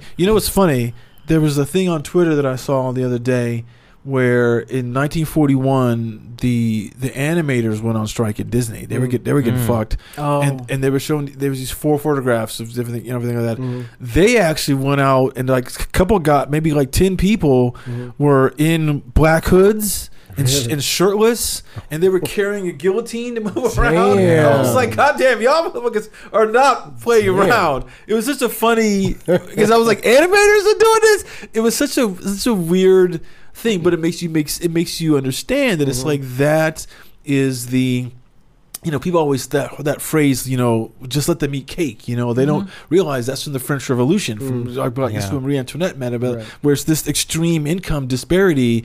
When we're getting ground to the food is so expensive right now across the country, and you got a motherfucker who's making $300 million. Everyone's suffering from inflation. And again, we've got the massive pay disparity. I mean, you know what generation really is fired up about this shit? Gen Z. They're very much a eat the rich generation of like, no, we don't want my generation was Gordon Gekko, greed is good, and we all kind of bought in on that.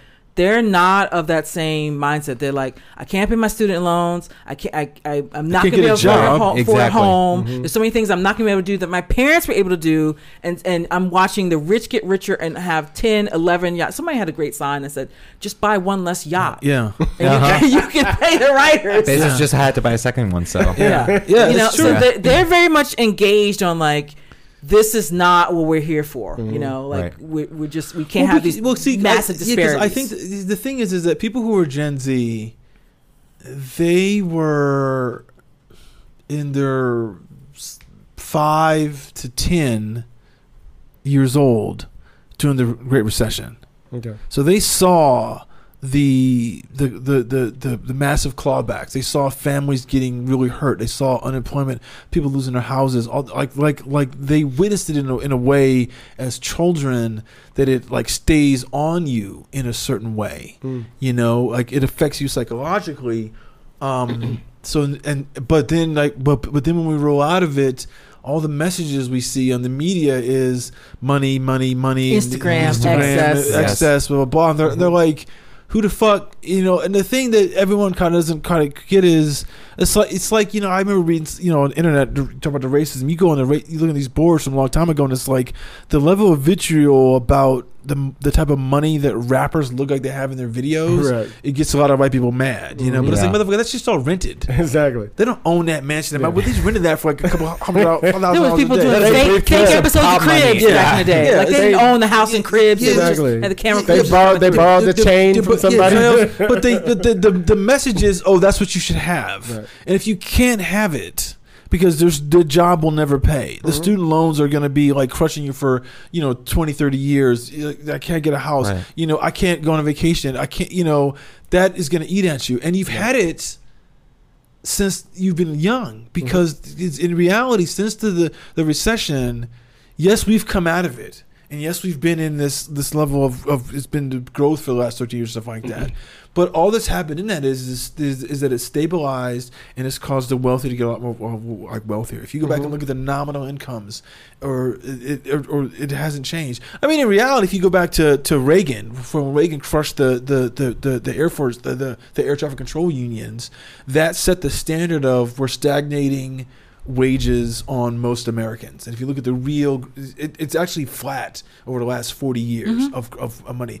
But it's all, and if you look at it and you go, where's all that money going? Oh, and you look at CEO pay. And it's all, I mean, like, it's like they're just siphoning it from everyone's pocket and putting it in like, you know, in the pockets of, you know, whatever, the Fortune 500 people. How in the world is Succession the #1 show? Because it's exactly what's going on.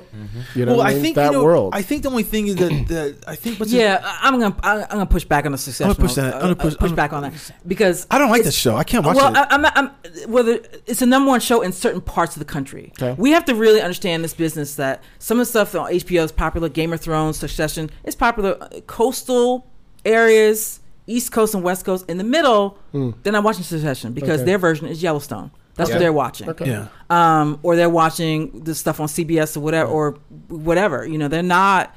Like, sometimes we start thinking a show is really, again, we don't have the data. For sure. We don't have transparent data for you to tell me that Succession is a popular show. I don't know. I don't watch the show. They just tell us They just kind of portray it as like, oh, this is a really hit show. Well, how many people are watching it? I don't know. I just see everybody talking about it. On Twitter, but that's I watch you open that up to the globe. Exactly. Where all the world is looking at U.S. content, and all they think about is cowboys. So that's why Yellowstone is hit massively in the world. I mean, and the thing about Succession is the Succession might make sense on the coast because we all know people in the coast, they know rich people who are fuck ups like that. Right. You know, whereas if you live in Kansas, I don't care where you are on the income stream, you know, the demographic of your money in Kansas. There's no one like the fucking Roys, you know, like Royco. It like in Kansas. There's not that much money. The richest person there doesn't have that kind of money. And doesn't have that kind of job and that kind of big Manhattan real estate. So it's still foreign to people outside of the coast. Like, you would never, I don't care how wealthy you are. Even if you have that kind of money in Texas, it's still not, the way it's presented is not that way. And I feel that when you watch that show, it still kind of presents sort of like a propagandist like point of view of what it is to make this money. I think people like it because they like to see rich people fuck up. Like, okay, they're just like the rest of us. But I'm like, fuck that. They're so twisted and it's not interesting. But I also think that show only works because it's really an allegory about the Murdochs. Yeah, right. That's why we're all in the entertainment industry really loving it, because so they're like, oh, it's really if I'm them. a middle-aged conservative living in Missouri, I'm not really, you know, you're doing some sort of Murdoch allegory. I'm not intrigued by that at all. I'm not watching that. And I remember seeing like a map years ago where they were like, you know, the shows that people in the middle of the country are watching NCIS, and we're happy to be watching. This was a couple years ago. That's why the shows are still in the air. So, again, we don't have the data from these streamers when they sit up and say this is a hit show and that's a hit show. To who? Yeah. And where? #1. You know, what do you mean by that? You're not showing the numbers, so whatever. At least on broadcast, they're gonna give you Nielsen ratings. It's like, okay, because they have I got to. Because they have to. We know SWAT was a hit show, and that you still didn't renew it for season 6 for whatever reason. We don't. I don't even know what's going on anymore. That reminds me of another thing I was thinking about why the strike will last until maybe November. Because last November, Netflix, that's when they introduced their ad tier, so that you pay and get ads and you watch Netflix, right? I think they need a year of data to be able to see how that works for their financial model, because and also we want that data too, because they have to report that data, because they just can't tell GM or fucking Verizon this is the hottest show on Netflix. How do we know that? They have to show. You know, how, like what's the minutes on it? You know, you have to let us know that. What's the completion rate? I mean, we found out that what's that Amazon show they spent a bunch of money on had 37% completion rate. House of Dragon? No. Lord of the Rings? 37% completion rate. Yeah. People started it and didn't finish it. Because, I did. I think I watched a pilot. I try to watch the pilot to everything just so I know what's going on. Finish the series. I did not. Did you finish the series? So you're in the 63% that didn't. Yeah, you're the majority. I don't watch 30% of the pilots, but it's you know, that's the thing too. It's like they don't like the cry of poverty is we don't know what the value of anything is except for the broadcast shows. Right. Yes. And that puts us in a position where they can just tell us. Mm-hmm. But it's like, you know what? This is a popular show. You know what? According to who? You open up that.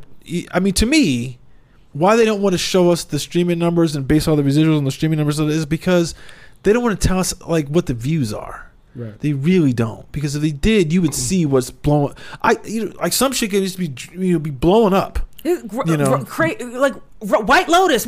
I'm like, I don't watch White Lotus. My conspiracy theorist mind goes to they're actually not that successful. That's what it is. Because if they were, 100%. They would share the real cheat. Mm-hmm.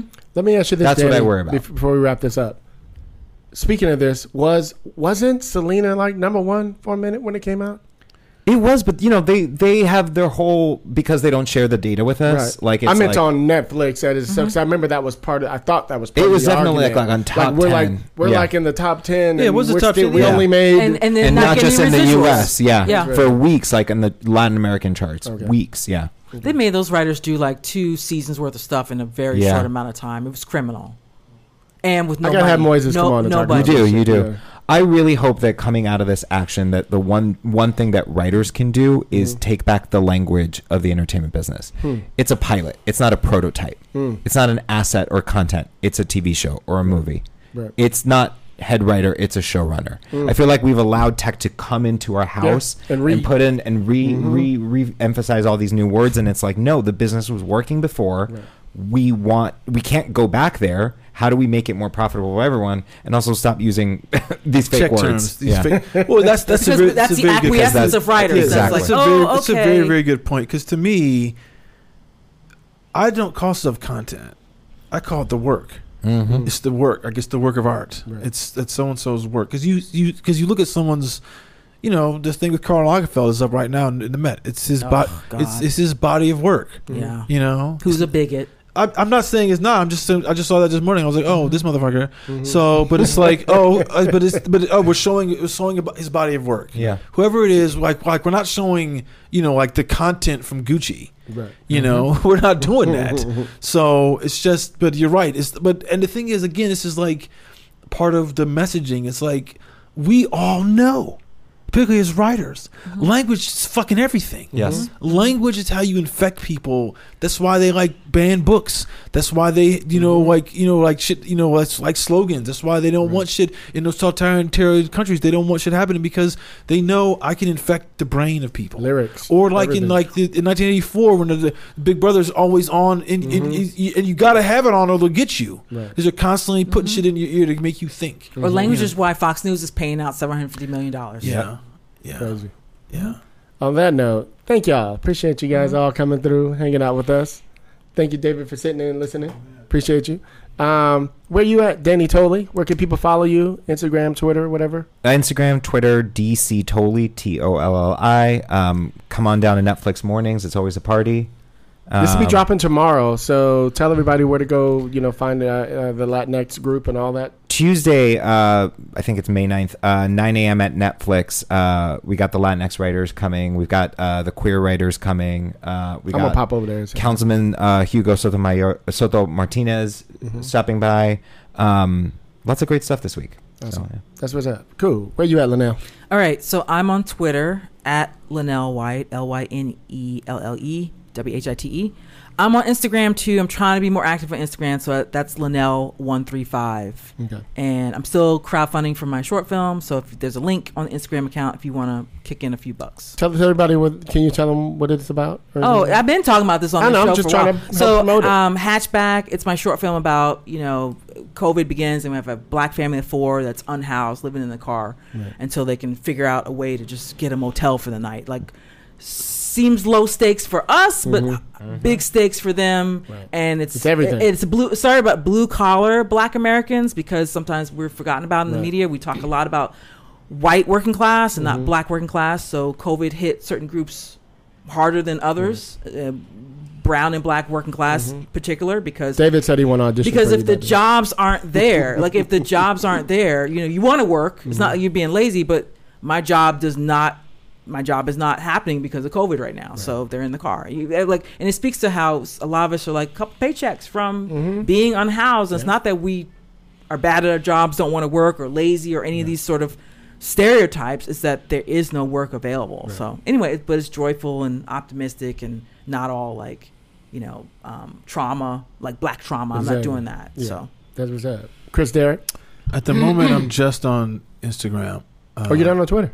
I just wanted to, I was like making comments the other day, and I just let my brain, and like, I don't know how to censor myself sometimes. So I'm just going to take a break for like the next 2 or 3 weeks. And then, but I'll have stuff on my Substack, so you can look at the Substack. I don't even know what Substack is. It's his newsletter. And you know what? So, but I'm on Instagram. It is unauthorized CBD.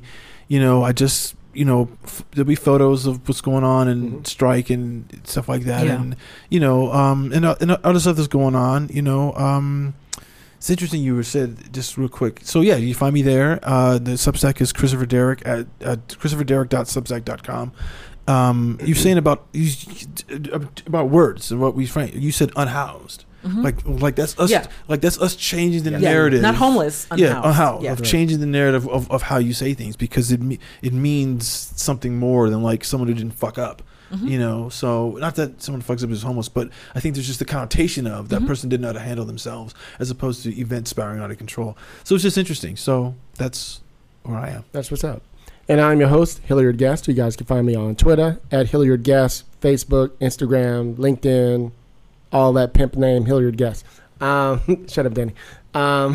You guys, please go on iTunes, Stitcher, Apple Podcasts, Spotify, Anchor, whatever you guys listen to. We're all over the world. You can follow us, give us a 5-star review. We need that for the metrics. What else we got, Chris?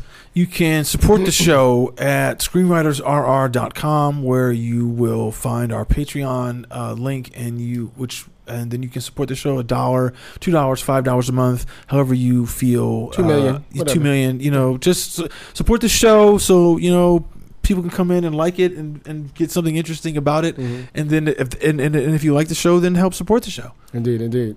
Shout out to David Ashley hanging with us today, listening in. Another fan of the show. Appreciate you. Everybody joining me for 2023. And we'll see you guys out on the picket lines all over LA. You guys know how we do it on the Rant Room. On the show, we keep it real. Thank you, Danny, Linnell, Chris. Keep it opinionated. We keep it what, everybody? 2023. Peace, y'all. I'ma say what I feel, and I promise to keep it real. Welcome to the Rant Room.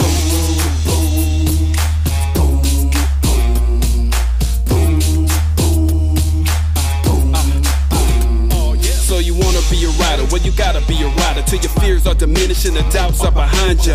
It's hard to grind and the business got me stressed. In the Rant Room, we let that shit up off our chest. Never have to guess when you're listening to Hilliard. He gon' bring more game than a shark playing billiards. It's all about the craft of screenwriting. It's exciting when you turn an outline into something enlightening. Your pen and words are like bullets in a gun. Write what you feel, say what you want. Welcome to the Rant Room.